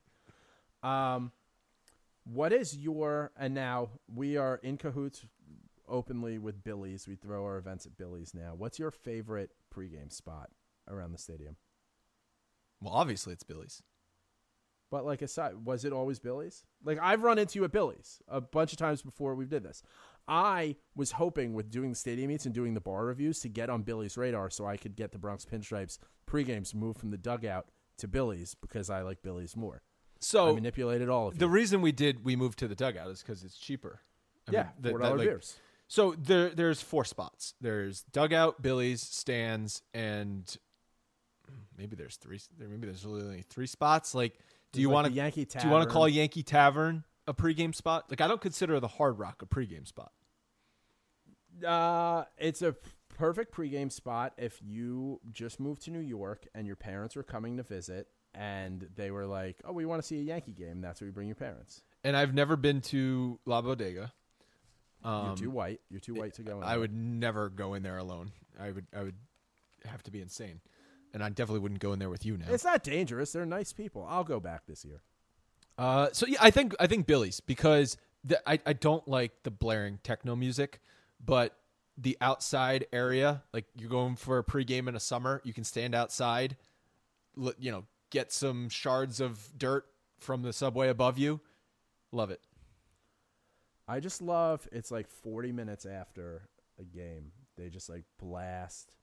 They play like Pop That after like a Saturday game. They'll play Pop That like 40 minutes in and the whole place goes nuts. There's like, no weirder when they start scene. playing the hip hop. Yeah. Oh my God. Yeah. You've got hipsters. You've got people who have no idea what's going on, but they're just like hot girls who moved to New York and someone gave them tickets. You've got just like guys from Morris Park who are just construction workers, all like in a big dance circle. 4:45 p.m. on a Saturday afternoon after a day game at Billy's is one of the weirder scenes on earth. And I love it. It's my favorite bar. All right. And so then last, and I will have a different answer every week for this one. You're getting an at bat with the Yankees. They're just like, whatever it is, they pull you out of the stands, whatever, but you're not special. The whole world doesn't know, like, we picked, Andrew. He's 31 and has less money than a dog. What is your walk-up song? I knew you were going to ask me this. And I don't have a great answer because, like, I'm not a huge music guy. That sounds stupid, but, like, I just don't care that much about music. I listen being like Dave Matthews, like, crash into me. No, I mean, I'm not. I appreciate music, but I just don't have like a favorite band or like a favorite anything. Like I put There's on not a song that just like gets you fucking fired up. I put on my Spotify, playlist that I've been listening to for a while, and I add new songs to it whenever I hear something that I like, and that's just what I deal with. So what I'm going to go with is One Way Ticket by Anatech, which is the intro song to the Bronx Pinstripe Show. Get a little marketing involved there. Oh, okay. And you think that stinks? Let me answer. That answer stinks. I'm probably going Uchi Wally. Okay. Just imagine the Bronx on like a Friday night or like a Saturday day game, and they're just like, now batting for the Yankees, number 33, Jack Joe Keenan. And everyone's like, huh, what? And then they go, Uchi Wally Wally. And everyone's like, oh, yeah, this guy's an idiot. I love it. And something like 90s throwback is definitely the way to go. Do you like, how the I think it depends on the day of the week. Like if it's a Friday night or Saturday, you can do Uchi Wally. If it's like a Tuesday and it's like all like it's just like corporate, like people with a jersey over their like button down shirt, then I'd probably do like Two Princes. And like, also the just go game nuts. situation should dictate what your walk-up music is. Oh yeah, I mean, of course. But I still like to keep it generic because I thought about doing this with like throwing like situations at people, and I was like, no one's gonna want to come on this show if there's too much thinking. But so do you like the walk-up songs when like the guy, I'm forgetting his name from the Nationals, the Baby Shark thing? oh, like that's like the Do you like popular those like thing. sort of gimmicky things? And I remember the guy in Oakland who did the saxophone? the saxophone. So not necessarily, but like I did like that Jason Giambi always did the NWO Wolfpack entrance music. Like he always did. That was just his music. And like that's hilarious. Another guy I would like to drink beer with. Yeah. I mean, I remember when O'Neill always had the Who. yeah, and like Gary Sanchez a couple years ago had, I forget what the big song was with Justin Bieber. It was a Spanish song. I'm blanking on it right now. But like once Gary Sanchez had that as his walk-up song, it's like, oh, now that's the song of the summer. Yeah. Like you just proclaim that like now you got to get them the summer jam. Yeah. Yeah. It's Do you know how? Because not everyone has walk-up music. Obviously, like you get like Tyler Wade doesn't have walk-up music. I think they all have the option to have walk-up music.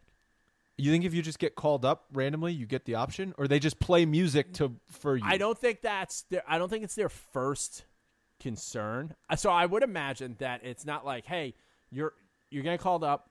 We have these 4 numbers available. Which one do you want? Your locker will be over here. Just so you know, like you can't wear these color cleats or whatever those are. Oh, what song do you want? Well, so can't you picture like Clint Frazier showing up for the first day he was called in the big leagues, and the first question he's like, okay, who do With I a talk? mixtape. Who do I talk to about walk-up music? Yes. So I think that's for most people. I could see it being like a game of like Tyler Wade, like I want to ask, Yeah, but I'm like, not good enough to ask. I also don't want to remind them that I'm here in case they forgot. They're like, wait a second, you don't get in that bad. What are you talking about? Yeah. Like, I had this idea for a show that I pitched to Yes called So What Do You Do? Very New York. That's the name of the, what are you doing Yeah. over there? Very New York. So what do you do? And it's like dirty jobs around Yankee Stadium. And it all just starts at like, all right, I'm here with, and it like, I wanted to start with like concessions and like build its way up, like groundskeeper, the organist. Obviously I can't play the organ, but like the guy who picks the music and all that stuff, eventually leading up to like Alex Rodriguez. It'd be like, hey, I'm here with Alex Rodriguez. So what do you do? And then they like take you through like their day, and you do like dirty jobs, And obviously, like I can't play third base for the Yankees, but like the warm ups and stuff, and sitting next to the dugout, and kind of get footage like that. But that'd be funny to just like have. But the one I was looking the most forward to was playing the like walk up songs. Oh, And, that like, guy. Yeah. Yeah, like being that guy. Like I always thought when I was a kid, it would be funny if they all played pranks on each other with it. Like That would be. specifically Luis Soho. I love Luis Soho. I feel like all he did was hit doubles in the 8th inning or later. But he didn't speak like great English. And I always thought it'd be funny if they subbed in I Want to Be in America from West Side Story. Like I just thought I saw West Side Story when I was a kid while he was there, and I was like, that'd be funny. Teammates pranking him. Yeah, like if Bernie Williams did it. Yeah. And he's just like, yeah, do it. And they're laughing in the dugout or whatever, put on Barbie Girl for Luke Voigt and see what happens. But if you're a really popular player, there's no music that can't work, because if it's like Barbie Girl, then it's ironic and people get behind that. Yeah. Because Jeter came back from his injury in, what was that, 2012 or 2013 with 2013 to allow me to reintroduce myself. And it's that's badass. Yeah. We talk a lot behind the scenes about to me, everything is wrestling. The intro to this show has changed because now it's more wrestling. Wrestling gets people excited. There's that pop. And I think that, and your focus should not be on this as a Major League Baseball player, but if you can work it in, once you're nice. Derek Jeter and you're in your 15th season, you can worry about those sorts of things. I wonder if he even picked that, or they were just this is the obvious thing that we do. Yeah. I think Jeter cared more about that stuff than he ever let on. Yeah. I would assume, or he had a team that helped with that as well. Probably. Whereas A-Rod would be all right, this is the perfect song, I need it, but I need it in a different key because studies show everything he did was a politician. They like red ties with blue stripes over blue ties with red stripes. Didn't he walk up to Madonna when he was dating her? I believe so. Which is that's good flex. You're banging Madonna? Yeah. Did Jeter walk up to Mariah Carey? I don't think so. Imagine he just came out to All I Want for Christmas Is You in 96. It's kind of like Tanaka starts with his he starts games with his wife's music playing. Right. And he doesn't enjoy his wife's music. He said it in an interview somewhere. He's like, yeah, no, it's not for me, but it's my wife, so yeah. I play it, If my wife had something going on, I'd plug it here. So yeah, I think that's all I got. Anything? You got any questions? Anything from me? It's been 2.5 hours. I think it's been a long ass podcast. It's been a nice day. What else would you have been doing? Watching Netflix? Yeah, I was actually. What are you watching? World War II in color. It's actually really interesting. Dude, you watch that Cats thing? No, not yet. With cats? Not yet. Dude, it's crazy. Watch it. Okay. It's wild. I watched it. I had no intention of watching it. I was like, yeah, I'll check this out. Wild. You should check it out. Nice. Well, you can follow Andrew on Twitter. You don't really Instagram that much? No, no. Certainly not for baseball and Yankees. Well, follow Andrew on Twitter. He's insecure about the amount of followers he has because he didn't tweet a joke with Derek Jeter got a single back in 2011. It's true. It's at Andrew_Rotondi, ROTONDI. Follow me at JJ from the Bronx on Twitter, on Instagram, but most importantly, follow the show at George's Box Pod on Twitter, on Instagram. If this is your first time listening to it, hit subscribe, give us 5 stars, write a review, do all that fun shit. This show is back. It will be back every Wednesday. Next week, I will be joined by Nick Kirby, who is, I don't know, Nick is maybe 5'5", 5'6". He's a very small person, but when he's behind you at a Yankees playoff game, he is 6'8", 375 pounds. Big presence. It's going to be interesting to talk to him because, I've driven with him back and forth to games. I've been to BP Crew events here in Philly, and to watch him change, this quiet, nice guy to just absolute psychopath is super interesting. I'm looking forward to talking to him about that. He's a great writer who writes for the site. Every Wednesday. If you like the old show, give the new show a try. Trust me on this one. It's going to be good. It's going to be a great season. Andrew, thank you for joining us. Thanks for having me. Happy New Year, everybody. This was fun. Happy New Year. It's January 1st. I'm thinking probably 10 months from now, maybe November 1st, maybe a Halloween. See you at the parade.